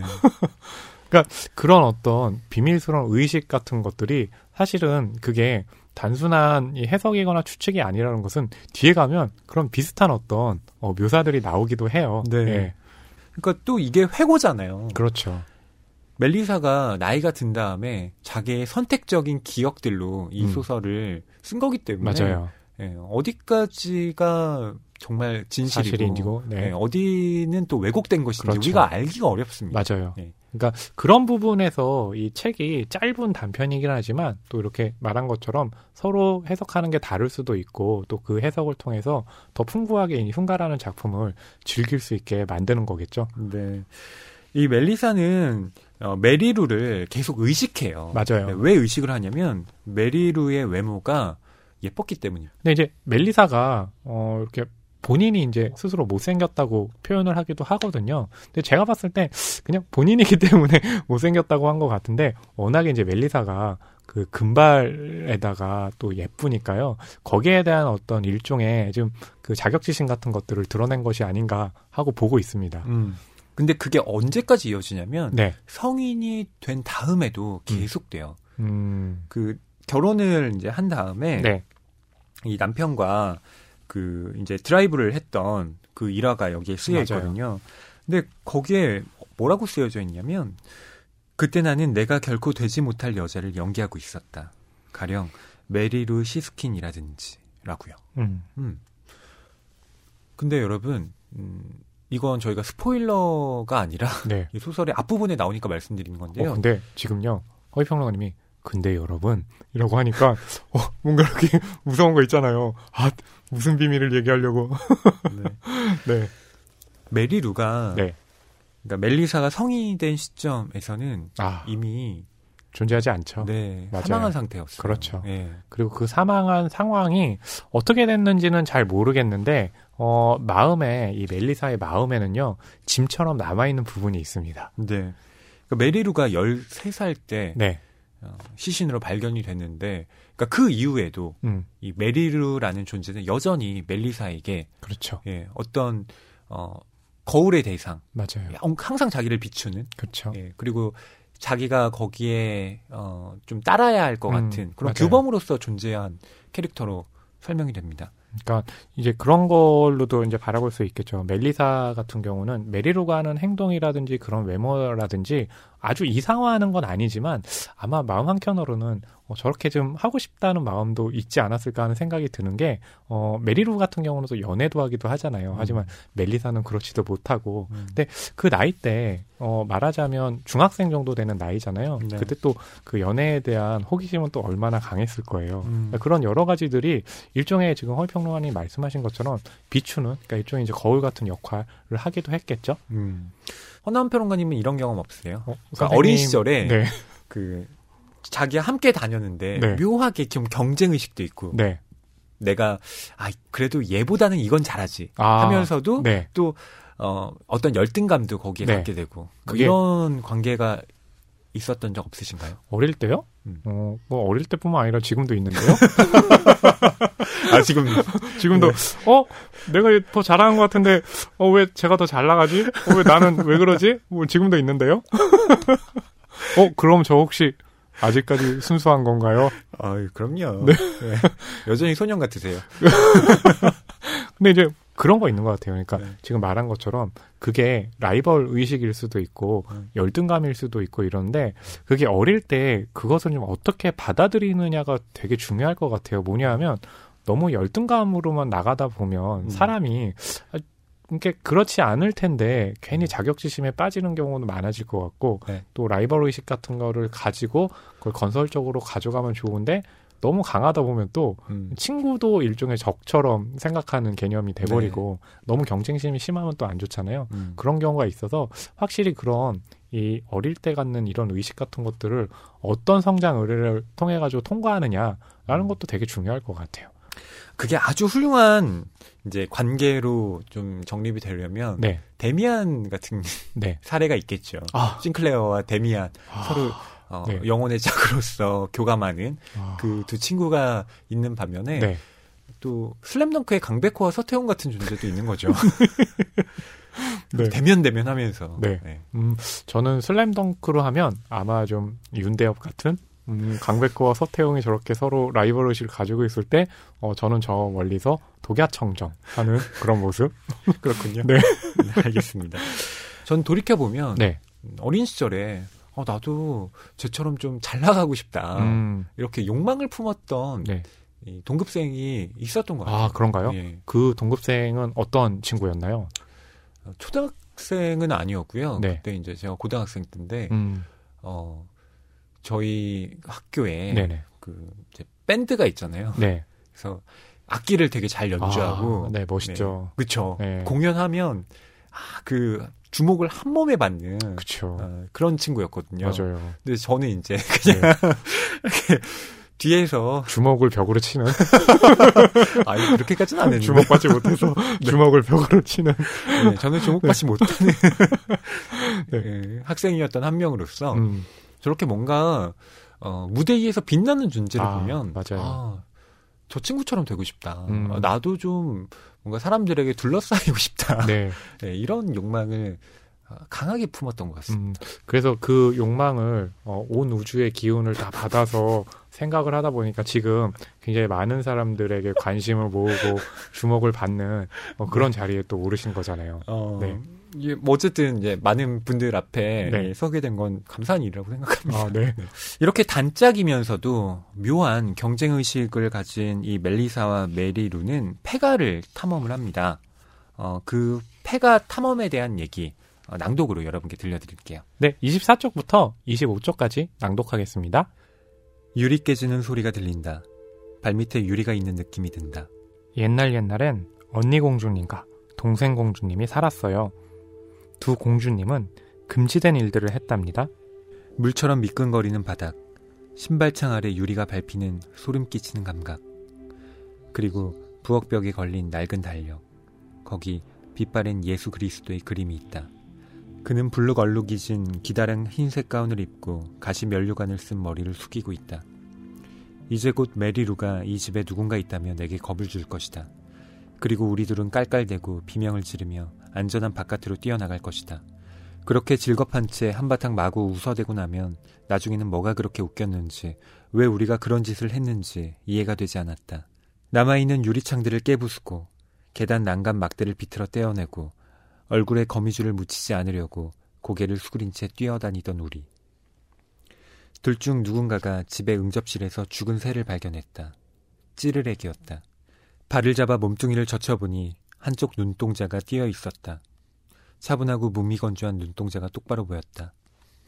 멜리사, 그 눈이 이렇게 말했다. 네가 보여. 거긴 옛 민튼 저택이었다. 지붕 일부가 내려앉고 계단이 부서진 옛날 그림책에 나오는 것 같은 석조 저택이었다. 차를 타고 지나면서 볼 때는 으리으리한 줄 알았는데 막상 가보니 우리 집보다 그리 크지도 않아서 실망했다. 1층과 2층에 작은 방들이 4개씩 있고 일부분이 주저앉은 지붕 밑에 천장이 가파르게 경사진 다락방 하나가 딸려있을 뿐이었다. 헛간들은 무너져서 서로 겹겹이 포개졌고 주춧돌만 온전히 남아있었다. 땅은 몇 년 전에 인근 농부들이 매입했지만 그 집에서는 오랫동안 아무도 살지 않았다. 사람들은 그곳을 옛 민튼 저택이라고 늘 불렀다. 메리루의 시신이 발견된 엘크크리크 계율 근처였다.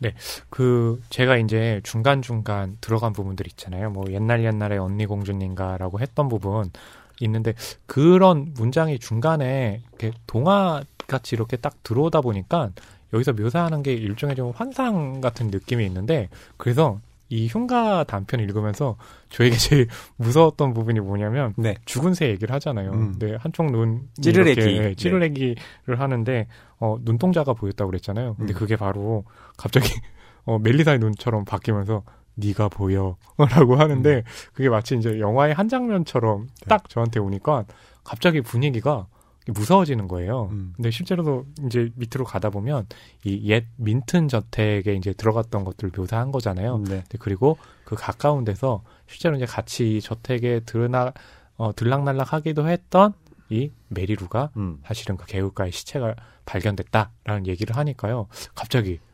분위기가 무서워지는 거죠. 네. 허나원 평론가님이 네. 이 부분에서 낭독한 이 문장들은 또 네. 글씨체가 다르게 돼 있습니다. 맞아요. 예. 아마 원문에도 그렇겠죠. 그렇죠. 이렇게 갑자기 삽입된 문장이 또 어떤 기능을 하나 네. 예, 독자들은 좀 생각해 보게 됩니다. 맞아요. 저 같은 경우는 아까 말씀드린 것처럼 딱 이게 들어와 버리니까 이게 이제 현실과 어떤 그 상상, 기억, 뭐 그런 경계를 좀 이렇게 희미하게 만드는 어떤 묘사라고 그럴까요? 뭐 그런 느낌도 들고 이게 지금 이 노년이 된 이 멜리사가 또 쓰고 있는 거기도 하잖아요. 그러니까 뭔가 이렇게 아까 말씀하신 것처럼 뭐 기억과 진실과 그리고 왜곡과 이런 것들이 좀 묘하게 얽혀있는 느낌을 주기도 하더라고요.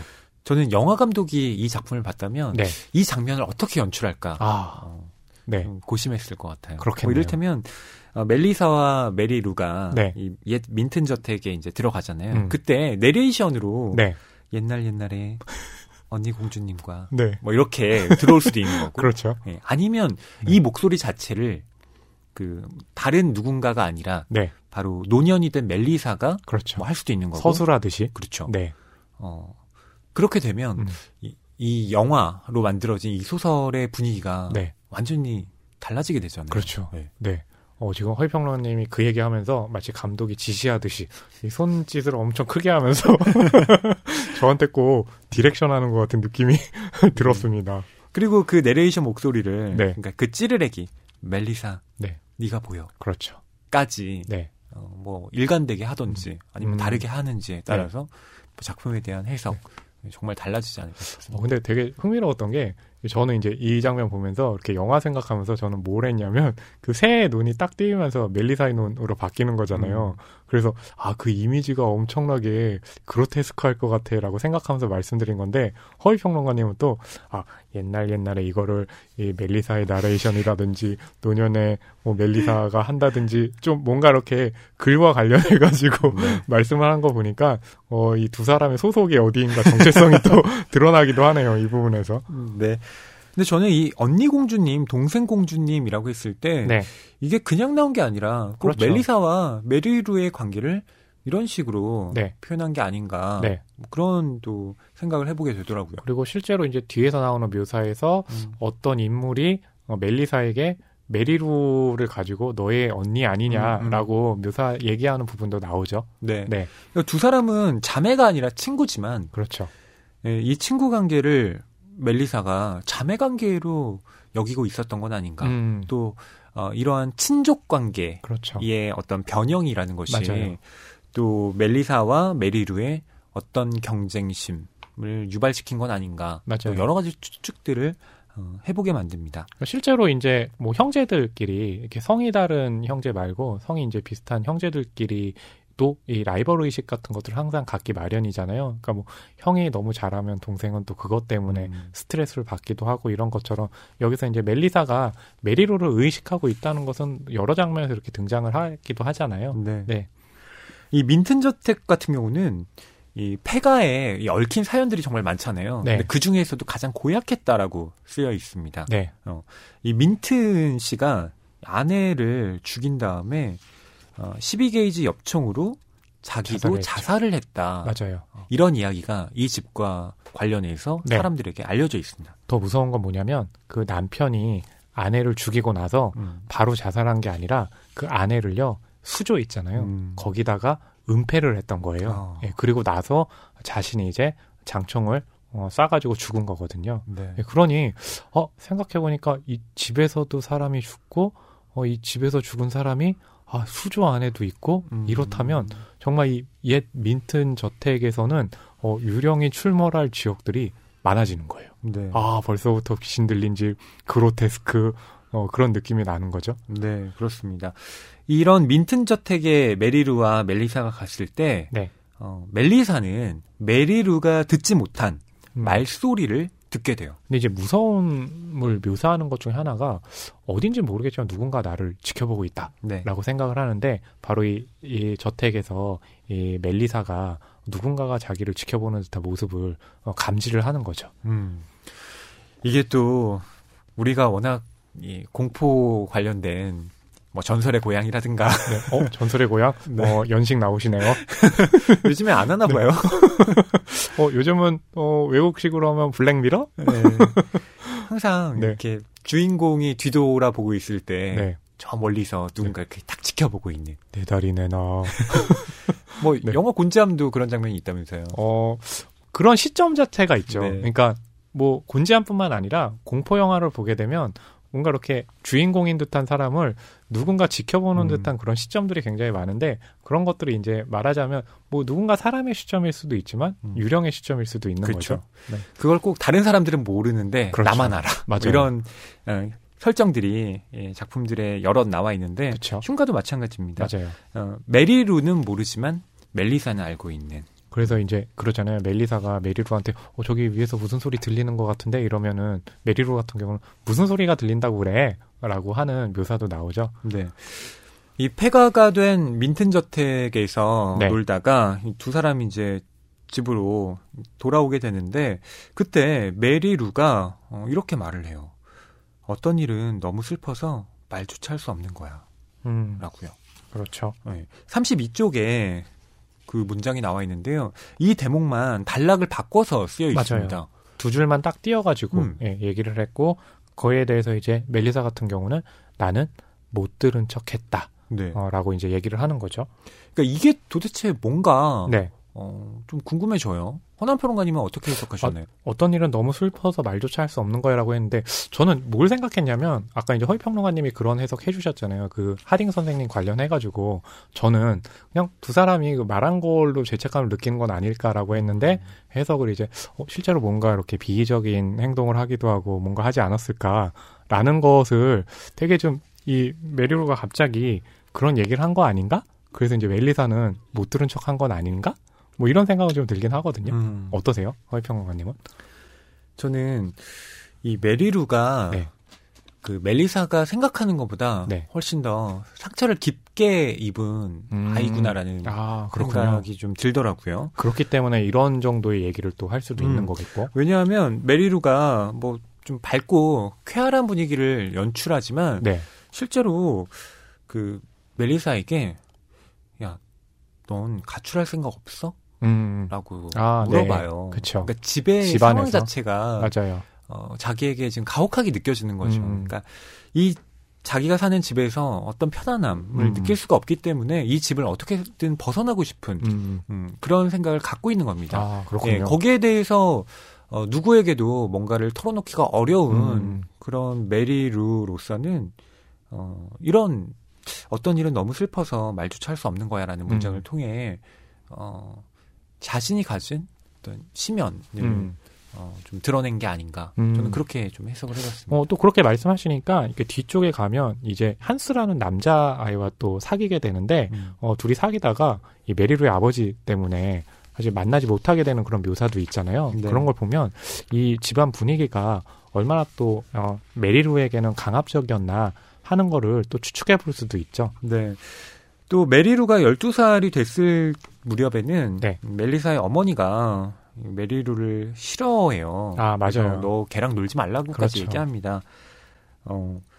메리루의 집안 자체가 여기에서는 백인 쓰레기 집안이나 다름없다고 나옵니다. 네, 멜리사의 어머니가 그렇게 얘기를 하죠. 그렇죠. 그러니까 이 메리루의 아버지가 자기 땅을 직접 일구는 걸 한번 봐라. 이거 형편없다. 이런 집안하고는 어울리지 마라. 맞아요. 예, 얘기를 하잖아요. 그러니까 엄마가 봤을 땐 그 집안에 어떤 문제가 있다는 거를 조금 알 수도 있었을 거예요. 그리고 그런 부분을 또 뒤에서 보면 추측할 수 있는 부분들이 나오기도 하거든요. 그렇죠. 네. 그러니까 아마 그 메리루 같은 경우는 거기서 얻은 어떤 자기 집안에서도 그렇고 자기와 가장 친한 이 멜리사의 어머니가 또 그런 얘기를 하고 사실 행동에서도 보였을 거 아니에요. 그러니까 그런 걸 보고서는 받았을 어떤 그런 좀 충격 같은 것도 있었겠죠. 네. 그런데 이걸 못 들은 척 한단 말이죠. 그렇죠. 이 멜리사의 심리는 뭘까 생각해 보게 됩니다. 네. 뭘까요? 근데 저는 사실 그게 멜리사가 메리루에게 갖고 있는 어떤 감정들 같은 거 있잖아요. 그러니까 뭐 친한 친구이기도 하면서 어떻게 보면 그 유사 자매 같기도 하고 네. 그런 거에서 그 자신들의 슬픔을 공유하는 지점들이 있을 것 같거든요. 그렇기 때문에 좀 못 들은 척하고 지나간 것은 아닐까라고도 한번 생각을 해보거든요. 어떠세요? 저는 어떤 일이 너무 슬퍼서 말조차 할 수 없다면 내가 거기에 대해서 어떤 특별한 대꾸를 할 수 있을까? 네, 간단하군요. 네, 오히려 그냥 못 네. 들은 척 하는 게 네. 멜리사가 할 수 있는 최선의 대응이었다는 생각도 들더라고요. 근데 또 그렇게 보면 이 멜리사 같은 경우 되게 나이에 비해서 되게 성숙하네요. 저 같으면은 그런 얘기하면 어떻게든 이걸 좀 풀어줄까 막 하고 고민하거든요. 근데 사실은 그런 거보다는 정말 모를 때는 그냥 모른다고 하는 게 가장 최선의 방법일 수 있겠다는 생각이 드는데 저보다 낫네요. 이건 뭐 네. 제가 그렇게 짐작해 보는 거고요. 예. 오히려 너 그랬니? 라고 네. 얘기를 할 때 물론 그게 공감의 한 표현일 수도 있겠지만 정말 너무 슬퍼서 말조차 할 수 없는 것에 우리가 공감할 수 있을까? 저는 거기에 대해서는 좀 회의적이거든요. 예. 그러니까 공감에 대한 필요성이야 네. 인식을 하지만 그건 이제 사회적인 공통감각의 차원, 상식의 차원에서는 늘 그게 필요하죠. 그렇죠. 하지만 어떤 사람이 갖고 있는 그 내면적 슬픔에 대해서 우리가 완벽하게 느끼고 이해한다. 그것은 불가능하기 때문에 네. 차라리 말할 수 없는 것에 대해서는 침묵하라라는 뭐 비트겐슈타인의 말처럼 어떻게 보면 못 들은 척하는 이 침묵의 방식도 네. 멜리사가 할 수 있는 하나의 대응일 수 있겠다 싶더라고요. 멜리사가 혹시 비트겐슈타인의 책을 읽은 거 아닐까요? 설마. 농담이고. 근데 또 그런 부분도 있어요. 그러니까 저희는 이제 그 얘기를 아직은 하지 않았지만 이 메리루와 멜리사가 친하기도 한데 이 메리루가 또 이렇게 자기 친구들하고 있을 때면 멜리사에게 또 굉장히 가혹하게 굴기도 해요. 근데 그게 왜 그런지는 모르겠어요.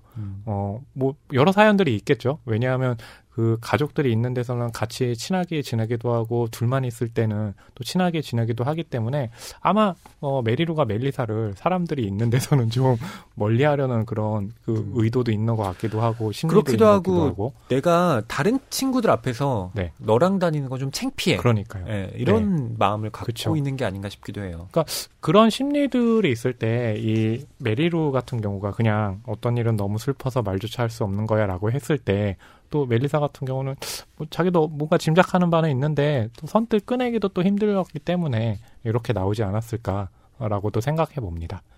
혹시 못 듣는 척 했다는 건 그때 귀에 뭐가 많이 들어가 있어서 못 들은 거 아니었을까요?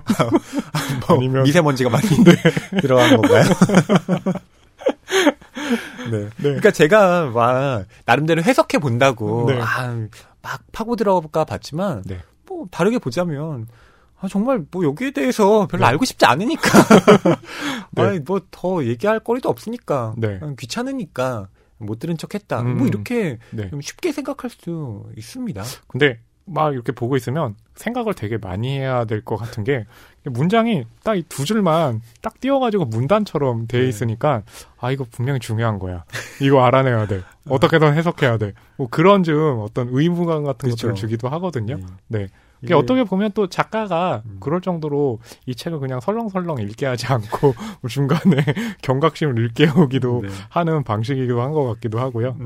이게 좀 긴 문단 안에 그냥 섞여 들어가 있으면 그렇죠. 좀 우리가 스쳐 지나갈 수도 있는데 맞아요. 편하게 지금 이 두 줄만 네. 문단 간격이 이만큼 벌어져 있단 그렇죠. 말이죠. 이거 자체가 무섭네요. 자, 이후에 멜리사는 메리루 없이 혼자 민튼 저택에 다시 갑니다. 맞아요. 왜 혼자 가게 되냐? 그러니까 뭔가에 대한 호기심이 있기 때문에 이제 다시 가게 되는 거잖아요. 그리고 네. 뭔가를 확인하고 싶고. 왜냐하면 이제 메리루와 다르게 멜리사 같은 경우는 거기서 누군가가 그 지켜보고 있는 것 같은 어떤 느낌? 뭔가가 있을 것 같은 느낌이 있잖아요. 그걸 무섭긴 하지만 좀 확인하고 싶었던 건 아닐까라는 생각이 드는데, 실제로 이제 여기 보면 혼자 계단 앞에 이 저택에 계단 앞에 이르러가지고 외치기도 하잖아요. 거기 누구 있나요? 라고 얘기를 하면서 뒷문장이 놀이를 하고 있다는 선언이었다라고 하니까 뭔가 자기 딴엔 있는 것 같고 확인하고 싶고, 또 만약 있다면 뭔가 좀 교류하고 싶기도 하고 뭐 이런 느낌 아니었을까. 물론 이것은 이 노년이 된 멜리사가 지금 쓰고 있는 거기 때문에 그렇게 확실하게 얘기할 수는 없지만 아마 그런 분위기는 있겠죠. 이 저택으로 향하는 이 멜리사의 마음속에는 또 이런 생각도 있습니다. 나는 우리가 같이 가출해 민튼 저택에서 살 계획을 세웠다는 이야기를 스스로에게 들려주고 있었다라고요. 이 앞서서 메리루가 멜리사에게 우리 뭐 같이 가출할래? 그렇죠. 뭐 이렇게 제안을 했는데 그걸 현실에서는 승낙하지 않았지만 머릿속에서는 맞아요. 예, 다른 방향으로 지금 개진시켜 나가고 있는 그렇죠. 거잖아요. 예. 맞아요. 그리고 그걸 자기 혼자 이 저택에 와서 상상해보는. 그러니까 이 멜리사의 상상력 놀이, 혼자서 이야기를 들려준다라는 것도 네네.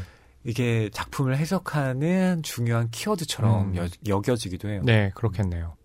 제가 가장 싫어하는 소설 중에 하나가 네. 또 영화 장르가 어떤 일들을 다 펼쳐놓은 다음에 그거 다 머릿속에서 일어난 거다라고 정리하는 거 되게 싫어하거든요. 네, 뭐 그런 작품이 있죠. 네. 네, 뭐 셀이라는 작품도 생각이 나네요. 네. 네. 그게 처음 나왔을 때 좀 참신하게 여겨졌는데 아류작들이 많이 나오면서 예, 제가 좀 실망하기도 했는데 네. 이것도 어떻게 보면 혹시 이건 멜리사의 상상? 뭐 이런 뭐 여지를 좀 남겨주는 대목인 것 같기도 해요. 네, 그렇군요. 그리고 저는 이제 그런 생각도 들어요. 그러니까 혼자 간다는 건 이제 탐험한다는 거기도 한데, 뭐 가출과 이제 그런 뭐 맥락에서 얘기할 수도 있고, 그리고 그러니까 뭔가 이 노년의 이제 멜리사에게는 그 당시에 뭐 메리루와 멜리사와 이제 친하게 지냈을 때 당시에 뭔가 비밀스러운 뭔가가 좀 있었을 거라는 생각이 들어요. 근데 그것을 그동안은 혼자 되기 전까지는 아무래도 이제 뭐 정신이 없다든지 자식이 있기 때문에 신경을 쓰느라고 그 기억을 오랫동안 그 집중적으로 생각하지 못했을 것 같은데, 이제 노년이 됐기 때문에 그 기억들, 왜냐하면 아마 그 죽음을 좀 앞두고 있는 사람은 아닐까라는 생각도 들거든요. 네. 그러면서 그 죽음을 경험했던 그 어렸을 때 그때를 좀 탐험하는 방식으로 이렇게 좀 접근한 건 아닌가라는 생각도 듭니다. 혼자 민튼 저택에 간 멜리사는요, 위층에서 누군가가 자기에게 올라오라고 속삭이는 소리를 듣게 됩니다. 그렇죠. 예. 그리고 거기에서 어떤 여자와 마주쳐요. 자, 그럼 어떤 여자와 마주친 멜리사, 이 멜리사가 겪는 이야기 여러분께 들려드릴게요. 네, 35쪽부터 42쪽이고요. 제가 으시으시한 이 여자 역할을 맡고 허이평론가님께서 멜리사 역할 맡겠습니다. 나는 등 뒤를 돌아보았다. 문간에 어떤 여자가 서 있었다. 한 번도 본 적 없는 여자였다. 그녀는 나를 쳐다보고 있었다. 검은 눈이 반짝거렸다. 그녀는 입술을 핥더니 조롱기 띤 음성으로 말했다. 이 집에서 뭘 하고 있어, 아가씨? 나는 공포에 질렸다. 대답하려 했지만 말이 나오질 않았다. 나를 보러 왔나? 그녀는 나이를 전혀 짐작할 수 없는 외모였다. 내 어머니보다는 나이가 더 들어 보였지만 그렇다고 늙어 보이진 않았다. 남자 옷차림이었고 키도 남자처럼 컸으며 어깨가 넓고 다리가 길었다. 질문했잖아, 아가씨. 왜 여기 왔냐고? 너무 무서워서 방광이 쪼그라드는 느낌이 들었다. 나는 매트리스 옆에서 웅크린 채 그녀를 바라보았다. 아무 말도 할 수가 없었다. 여자는 내가 그토록 겁을 내니 기분이 좋은 눈치였다. 그녀는 허리를 약간 구부리고 문간을 넘어서 나를 향해 다가왔다. 그러고는 과장스럽게 상냥한 목소리로 말했다. 나와 함께 시간을 보내러 왔구나. 그렇지? 아니에요. 아니라고? 뭘? 맞잖아. 아니에요. 저는 당신이 누군지 몰라요. 그녀가 내게 몸을 기울이고 이마를 손가락으로 만졌다. 나는 아플까봐 눈을 질끈 감았지만 서늘한 손길만 느껴졌다. 그녀는 땀에 젖은 내 이마에 들러붙은 머리카락을 쓸어냈다. 전에도 너를 본 적 있어. 다른 아이와 같이 왔었지? 그의 이름이 뭐지? 금발아이 말이야. 너희 둘이 무단 침입했잖아. 나는 꼼짝도 할 수 없었다. 다리가 마비됐다. 머릿속에서 온갖 생각이 와르르 쏟아져 사방으로 튕겨나가고 윙윙거렸지만 정리가 되지 않았다. 네 이름은 멜리사야. 그렇지? 네 언니 이름은 뭐냐? 걔는 제 언니가 아니에요. 이름이 뭐냐니까? 몰라요. 모른다고? 몰라요. 그러면 벌을 받아야겠구나. 그녀에게서 제 냄새가 났다. 뭔가 차가운 냄새. 나는 훌쩍거리면서 주섬주섬 말했다. 저는 아무것도 잘못하지 않았어요. 이 집에서 아무것도 망가뜨리지 않았어요. 그냥 구경한 것뿐이에요. 다신 오지 않을게요. 여자는 이를 드러내며 빙그레 웃었다. 그녀는 내 생각을 미리 읽어낼 줄 알았다. 너는 벌을 받아야 해. 알잖아. 너도 네 예쁜 금발 언니도. 걔는 제 언니가 아니에요. 그래서 걔 이름이 뭐라고? 말해 아가씨. 뭐냐니까. 몰라요. 나는 그렇게 말하려고 했다. 그런데 내 목소리가 대답했다. 메리루. 격한 웃음 때문에 그녀의 몸이 흔들리는 게 느껴졌지만 그러면서도 그녀는 엄격하게 메리루와 내가 매우 못된 애들이라고 그녀의 집이 금지된 영역임을 알면서 들어왔다고 꾸짖었다. 이 집에 들어온 사람들이 모두 불운한 일을 당했다는 걸 처음부터 알고 있지 않았느냐고. 아니요. 나는 그렇게 말하려고 했다. 그런데 내 목소리가 대답했다. 네. 여자가 낄낄거리며 내 앞에 쭈그려 앉았다. 그래 아가씨. 사람들이 부르는 대로 멜리사라고 할까? 너희 부모님은 지금 네가 어디에 있는지 모르지? 그렇지? 전 모르겠어요. 네가 여기 있는 걸 부모님이 알아? 아니요. 부모님은 너에 대해 아무것도 몰라. 안 그래? 네 행동도, 네 생각도. 너에 대해서나 메리루에 대해서도 말이야. 네. 그녀는 한참 동안 나를 응시하며 미소 지었다. 상냥한 한박 웃음이었다. 이제 벌을 주겠다. 그녀는 조급한 듯 회초리로 왼손 손바닥을 두들기며 젖은 입술로 찢찢 소리를 내며 야단쳤다. 야단치면서 동시에 조롱했다. 큼직하고 단단한 얼굴 골격 위로 팽팽하게 당겨진 피부가 여기저기 반질반질 빛이 났다. 까맣고 축축한 눈동자, 그 작은 눈이 주름지면서 더욱 작아졌다. 덩치가 너무 커서 그녀는 내 위에서 자세를 잡으며 넘어지지 않으려고 조심스럽게 균형을 맞추고 체중을 지탱했다. 그녀가 쉰 소리로 세차게 내쉬는 숨결이 사방에서 내게 바람처럼 불어닥쳤다. 나는 그녀가 시키는 대로 했다. 그런 행동을 한 건 내가 아니었지만 그렇게 됐다. 나를 해치지 마세요. 나는 속삭였다. 매트리스에 엎드린 채 두 팔을 위로 뻗어 손끝으로 바닥을 꽉 누르면서 거친 마룻바닥의 지적개비들이 살갗에 쓸려서 따가웠다. 자, 아가씨. 아니, 사람들이 부르는 대로 멜리사라고 하지. 이건 우리만의 비밀이야. 그렇지? 끝나고 나서 그녀는 입술을 문질러 닫고는 내가 내일 예쁜 언니를 자신에게 보내고 나서 아무에게도 말하지 않겠다고 약속한다면 오늘은 집에 보내주겠다고 했다. 걔는 제 언니가 아니에요. 나는 흐느끼며 말했다. 겨우 숨을 고를 수 있게 됐을 때야 그럴 수 있었다. 나는 메리루에게 내가 민튼 저택에 갔으며 거기서 무슨 일이 일어났지만 비밀이라 말할 수 없다고 이야기했다. 그 애는 처음에는 내 말을 믿지 않고 비웃었다. 귀신이라도 나타났어? 아니면 한스? 나는 말 못한다고 했다. 뭘 말 못해? 말 못해. 왜? 약속했으니까.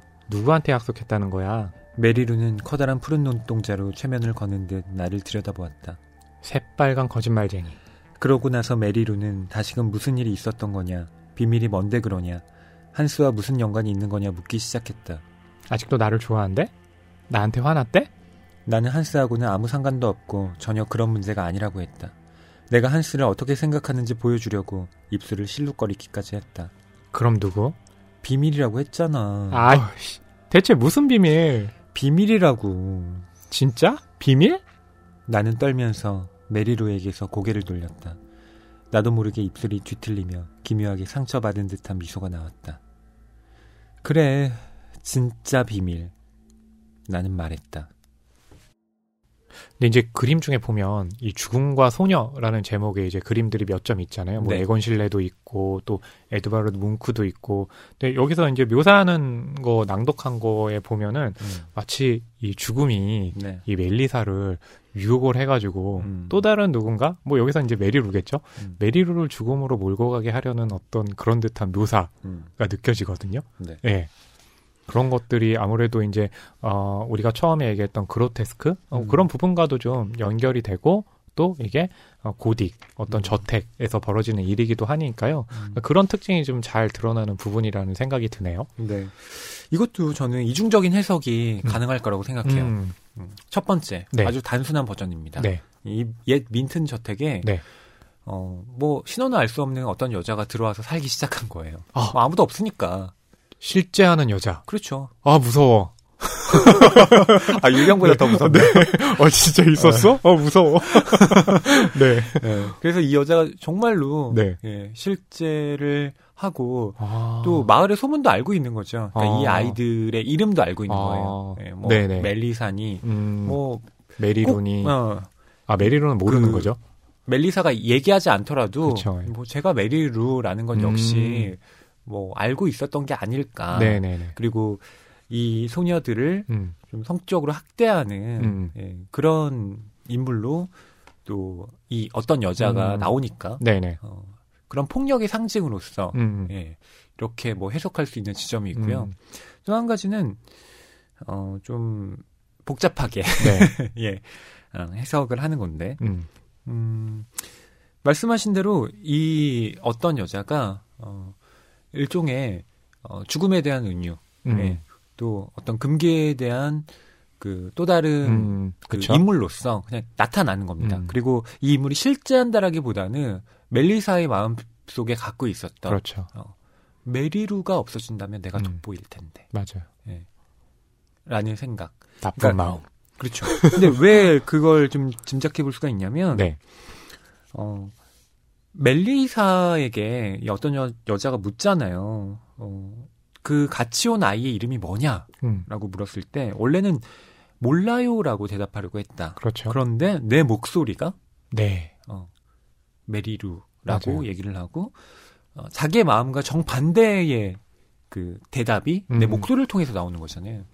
그러니까 자기도 모르게 자기의 생각하는 다른 내가 나오는 이 지점이 어떤 여자가 혹시 멜리사가 만들어낸 어떤 환영은 아닐까. 그리고 그것이 그냥 존재하지 않는 환영이라기보다는 네. 물리적이고 실체적인 힘을 가진 예, 존재로서 나중에 메리루를 해쳤던 것 아닐까. 네. 뭐 이런 생각들을 해보게 되죠. 그러네요. 근데 실제 여자였다. 네. 첫 번째는 무섭네요. 예, 네. 아주 단순하게 해석하는 거죠.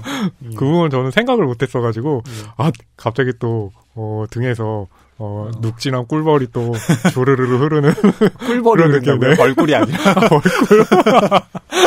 그럴 정도로 제가 얼마나 무서우면 예? 벌꿀을 꿀벌이라고 하겠어요. 그러니까 저희가 네. 이 장면을 좀 부분 생략해서 읽었는데요. 그렇죠. 이게 어떤 여자가 너는 벌을 받아야 된다라고 얘기하면서 멜리사에게 옷을 다 벗으라고 명령합니다. 맞아요. 네. 네. 그리고 여기에 정확하게 묘사가 되어 있진 않지만 성적 폭력을 지금 행사한 것 같아요. 그렇죠. 네. 네. 그러니까 저는 보면 이 장르가 주는 것은 단순하게 이 무슨 뭐 귀신 들린 집, 뭐 유령이 있는 집 이런 장르가 무서움을 주는 게 아니라 그러니까 그 안에서의 벌어지는 일들이 그러니까 사실, 진실 이런 경계를 넘잖아요. 그렇기 때문에 여러 가지 해석이 가능하게 만들고 그러니까 그 사람이 지닌 어떤 비밀을 좀 우리가 거울처럼 엿볼 수 있는 그래서 더 많은 이야기들을 가능하게 하는 그런 게 매력이 아닐까라고 예, 이 지금 소개한 낭독한 부분들을 보면서 다시 한번 느꼈습니다. 또 한 가지는 그 벌이라는 게 네. 다른 게 아니라 지금 성행위와 관련된 벌이잖아요. 아, 네, 그렇겠네요. 항상 예, 뭐 죽음, 뭐 에로스 그렇죠. 이런 것들은 또 결부되어 있는 영역으로 네. 우리가 이야기를 합니다. 항상 이 무의식의 차원에서는 죽음이라는 것 그리고 성충동이라고 하는 것들을 짝으로 얘기하잖아요. 그렇죠. 예, 그런 점에서 왜 처벌이라고 하는 것이 성이라는 행위로 나타나느냐. 그건 이 어떤 여자의 존재가 멜리사가 만들어낸, 그러니까 멜리사의 무의식이 발현시킨 그런 실체를 가진 환영일 가능성이 높다라는 네. 걸 방증해주는 대목 같기도 합니다. 그리고 뭐 거기에 이제 하나 덧붙이자면 항상 우리가 이제 성장한다는 얘기를 할 때 그렇다면 그 성장은 뭐야? 뭐 물리적으로는 육체가 성장을 하는 거겠죠? 그렇다면 정신적인 성장은 무엇일까라고 하는데 그것은 일종의 이제 어른의 세계로 진입한다는 것인데 어른의 세계로 진입하는 어떤 구체적인 형태들은 많겠지만 보통 이제 많이 활용이 되는 게 그런 죽음, 성 그런 것을 알아간다는 거잖아요. 그러니까 뭐냐면 순수할 땐 몰랐던 어떤 검은 욕망 등 같은 것들을 알아간다는 것 그렇죠. 그런 것들도 또 이 부분에서 우리가 좀 느낄 수 있다고 생각을 했습니다. 이걸 또 감독에 따라서는 네. 해석하기 나름이라 맞아요. 예, 이 장면을 이렇게 보여준 다음에 마지막에서는 혼자 멜리사가 네. 이 저택 안에서 이렇게 떠돌아다니는 네. 예, 그런 장면을 이렇게 보여줄 수도 있겠죠. 그러니까 이건 실제로 일어난 것이 아니라 멜리사의 머릿속에서 모두 네. 만들어낸 것이다. 감독을 뭐 예로 들어서 설명을 한다면 박찬욱 감독 같은 경우 본다면 이것은 그러니까 구원 혹은 죄의식 이런 부분으로 좀 끌고 갈 것 같아요. 그래서 이 대저택을 굉장히 아름답게 네. 묘사를 할 것 같고 폐가인데요? 폐가임에도 불구하고 네. 예쁘게 묘사할 것 같고 기에르모 델 토로 같은 경우는 정말 귀신은 귀신처럼 네. 소녀는 아름다운 소녀처럼 이렇게 얘기하면서 그 집의 이제 무서움을 좀 묘사하지 않을까. 파네미로처럼. 네, 사는 생각이 들거든요. 그러니까 그럴 정도로 이 부분들이 정말 창작자들에게 매력을 느끼게 하는 요소들이 너무 충만하게 이제 가득 차 있는 거죠. 근데 저는 멜리사도 좀 섬뜩한 게 네. 이제 어떤 여자와 약속을 한 거잖아요. 아무에게도 이걸 말하지 않고 네. 또 그 메리루를 맞아요. 보내준다면 오늘은 집에 보내주겠다. 실은 근데 이미 집에 온 거잖아요. 그리고 그 약속을 꼭 지켜야 된다? 라고는 아닐 수도 있죠. 뭐 맞아요. 사실 안 지켜도 되는 거잖아요. 네. 집에 왔는데 뭐 이제 안 가면 되는데 그쪽엔. 그걸 또 너 한번 그 민튼 저택에 가봐 라고 얘기하는 게 아니라 호기심을 자극하는 방식으로요. 비밀. 맞아요. 그러니까 이게 직접 가봐라는 게 아니라 비밀이라고 얘기를 하면 그게 또 비밀이 뭐야 알고 싶은 어떤 느낌이 들 거 아니에요. 그렇게 해서 메리루를 그 발길을 그 집으로 그 여자에게로 가게끔 이끄는 것. 그러니까 뭔가 이렇게 실제적인 그 여자이기도 하겠고 어떤 죽음이라는 것일 수도 있겠고 라고 또 얘기를 하는 대목인 거죠. 네. 이후에 여러분이 알고 계신 대로 메리루는 죽음을 맞습니다. 그런데 그 죽음의 경위가 명확하게 나와 있지 않습니다. 우리는 상상의 날개를 펼쳐볼 수밖에 없죠. 네. 그리고 이것을 지금 이제 노년에 멜리사가 쓴다는 것을 계속 이렇게 인식하고 본다면 분명 여기 뭔가 있을 것 같다는 생각을 계속해서 하게 되는 거고 그게 노년이기 때문에 아까 얘기한 것처럼 나이를 많이 먹었어도 어릴 때의 어떤 기억들은 굉장히 생생하게 난다라고 얘기를 하는데 그 부분만 또 굉장히 이제 뭉개가지고 묘사를 하는 거잖아요. 네. 그렇기 때문에 더 상상하게 만들 수밖에 없는 거죠. 이 책의 뒷부분에는요, 그로테스크에 대한 숙고라는 제목으로 조이스 캐럴 로치가 짧은 글을 한 편 또 맞아요. 실어놨습니다. 예술에서 그로테스크란 무엇이고 공포란 무엇인가? 이 개념들은 혐오감을 일으키는 심리 상태를 뜻할 텐데도 어째서 어떤 이들에게는 변치 않은 매혹으로 다가오는가? 이런 질문으로 시작을 해요. 근데 뭐라고 말을 하냐면 우리 인간사에서 가장 심오한 미스터리는 우리들 각자는 주관적으로 존재하며 자아의 프리즘을 통해서만 세상을 알 수 있지만 이 주관성이란 타인들에게는 접근 불가능한 영역이고 따라서 비현실적이고 불가사의한 영역이라는 점인 것 같다. 거꾸로 말하자면 우리는 본질적으로 그 어떤 타인도 알지 못한다는 뜻이다.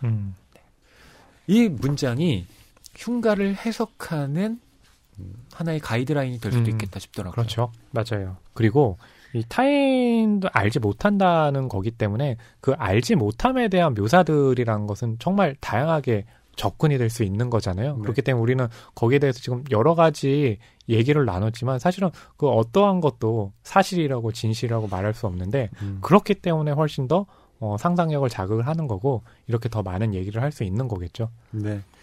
그러니까 우리들 각자는 주관적으로 존재한다. 그건 메리루도 마찬가지고 멜리사도 마찬가지일 겁니다. 그렇죠. 서로 아무리 가까운 사이, 그러니까 어렸을 때부터 항상 같이 다니던 사이라 할지라도 서로에게는 비밀스러운 구석이 또 남아있을 수밖에 없는 거죠. 맞아요. 허위평론가님 보더라도 분명히 나한테 뭔가 비밀이 있는데 저걸 왜 자꾸 숨길까 알고 싶어 이런 마음 많이 들거든요. 그렇군요. 비밀이 많은 남자는 저보다는 허나운 평론가님인 것 같은데. 아, 네. 네. 비밀 하나씩 공개하시죠. 동안의 비밀? 네. 이 조이스 캐럴 로치의 흉가, 허나운 평론가님 한 줄 평 어떻게 준비하셨습니까? 네, 저는 이제 딱 읽고 나서 바로 떠오르는 게 있었습니다. 내 안에 비밀이라는 유령이 있다? 이거 한 영화 제목이 떠오르기더라고요. 뭐죠? 누구에게나 비밀은 있다. 아니요, 그건 아니고, 네. 예전에 이제, 그런 얘기 했잖아요. 내 안에 너 있다? 네. 어째서 그런 한 줄 평 준비하셨나요? 사실은, 여기서 제가 얘기한 것처럼, 극 중에 이제 멜리사가 자신의 이제 과거, 네, 그 과거와 관련된 뭔가 비밀스러운 것들을 이제 풀어내는 거잖아요. 네. 그리고 그것이 여기서는 지금 사실일까, 환영일까, 실제일까 굉장히 지금 다양한 모습으로 있어서 저는 그거 자체가 그냥 유령이라고 생각을 했어요. 예, 그래서 내 안에 비밀이라는 유령이 있다라고 했는데 너무 제가 발랄하게 얘기하니까 그 느낌이 잘 안 살고 네. 예, 어떤 분께서는 저거 드라마에서 나왔던 대사 아니야? 그렇게 생각할 수도 있겠네요. 저작권 지불하셔야 되는 거 아닙니까? 난 그런 거 모른다?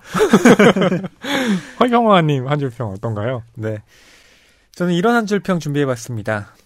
처음에는 심심한 듯. 그러나 곱씹을수록 무서운. 네. 그렇죠. 저는 이 흉가 처음에 읽고 뭐야 이게 무서운 거 맞아? 라는 생각을 했거든요. 네네.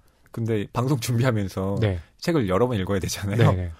근데 읽으면 읽을수록 점점 섬찟해지는 거예요. 그렇군요. 네, 제가 뭐 작품 준비도 이제 집에서 네. 혼자 하는데 그렇죠. 괜히 이렇게 슬쩍슬쩍 뒤를 돌아다 보면서 그럴 정도였군요. 네. 네. 이게 제가 처음 읽었을 때 체크하지 못한 그 해석의 지점들이 상당히 열려 있는 소설이더라고요. 네. 그래서 이거 되게 무서운데. 네. 그러니까 진짜 제가 좀 공포스러운 작품들은 딱 직접적으로 맞닥뜨렸을 때 무섭다가 아니라 그렇죠. 네. 이렇게 집에 돌아가면서 혹은 뭐 제가 이렇게 일상생활을 하고 있는 가운데 갑자기 불쑥불쑥 그렇죠. 생각날 때 있거든요. 그런 무서움이 저한테는 큰 공포로 다가오는데 네. 흉가도 그랬습니다. 근데 그 새벽 시간에 제가 또 어떻게 할 거냐고 대본 어떻게 할 거냐고 새벽에 까똑 그 소리를 했으니까 보시다가 굉장히 싸구려 공포효과 같은 그런 놀람을 받기도 하셨겠네요. 카톡에 놀라진 않아요. 근데 결국 그런 것 같아요. 그러니까 공포라는 것은 뭐 소설도 그렇고 영화도 그렇고 그냥 우리가 놀라게 하는 것과 정말로 무섭게 하는 것은 구별해야 되잖아요. 네. 근데 정말로 이런 심리적인 작품은 허위평론가님이 평가한 것처럼 곱씹을 때 계속해서 무서워지는 것. 네. 그럼 허위평론가님은 이 흉가 몇 번 읽으셨어요? 저는 준비하면서 한 4번 정도. 4번 읽었어요? 그럼 5번 읽으면 졸도하시겠네요. 저는 2번밖에 못 읽었거든요. 네. 네. 그래서 졸도할 수준은 아닙니다. 제가 5번 읽는다고 기절하겠습니까? 네. 이 작품이 고딕 호러에 이제 속하는 작품인데, 네. 이 고딕 호러 그렇게 뭐 매력 없다 이렇게 느끼시는 분들도 있을 텐데, 네. 이 작품을 통해서 고딕 소설이 은근 무섭다. 네. 이런 매력도 있구나 한번 느껴보게 되는 계기가 되셨으면 좋겠습니다. 네. 근데 이제 흉가 저희가 얘기를 드렸는데 낭독한 부분 이후에 이제 그러고 나서 메리루가 죽은 이후에 또 어떤 그 상황이 펼쳐지는지에 대한 부분이 있으니까요. 저희가 다 알려드린 거 아닙니다. 네. 그 부분까지 읽으시면요. 훨씬 더 좀 흥미로운 그런 독서가 될 것 같고요. 그리고 이 흉가가 이제 표제작인데요. 그 표제작 중에서도 이렇게 목차를 보게 되면 흉가가 들어간 부분이 일부예요. 네. 그러니까 말하자면 이제 흉가처럼 이런 한정된 공간, 혹시 저택, 어두운 공간에 관련한 그런 단편이 4편 실려 있고요. 그리고 이게 4부로 나눠져 있어서 각 부에 또 다른 분위기의 작품들에 실려 있거든요. 그래서 다양한 이 고딕 소설, 또 공포 소설, 심리 소설의 매력을 느낄 수 있는 작품이 바로 흉가입니다. 네, 여러분 조이스 캐롤 로치 작가의 흉가 또 어떠셨는지 많은 댓글 부탁드리고요. 저희는 낭만서점 186회로 돌아오겠습니다. 네, 오늘은 공포였는데요. 다음엔 어떤 분위기일까요? 안녕히 계세요.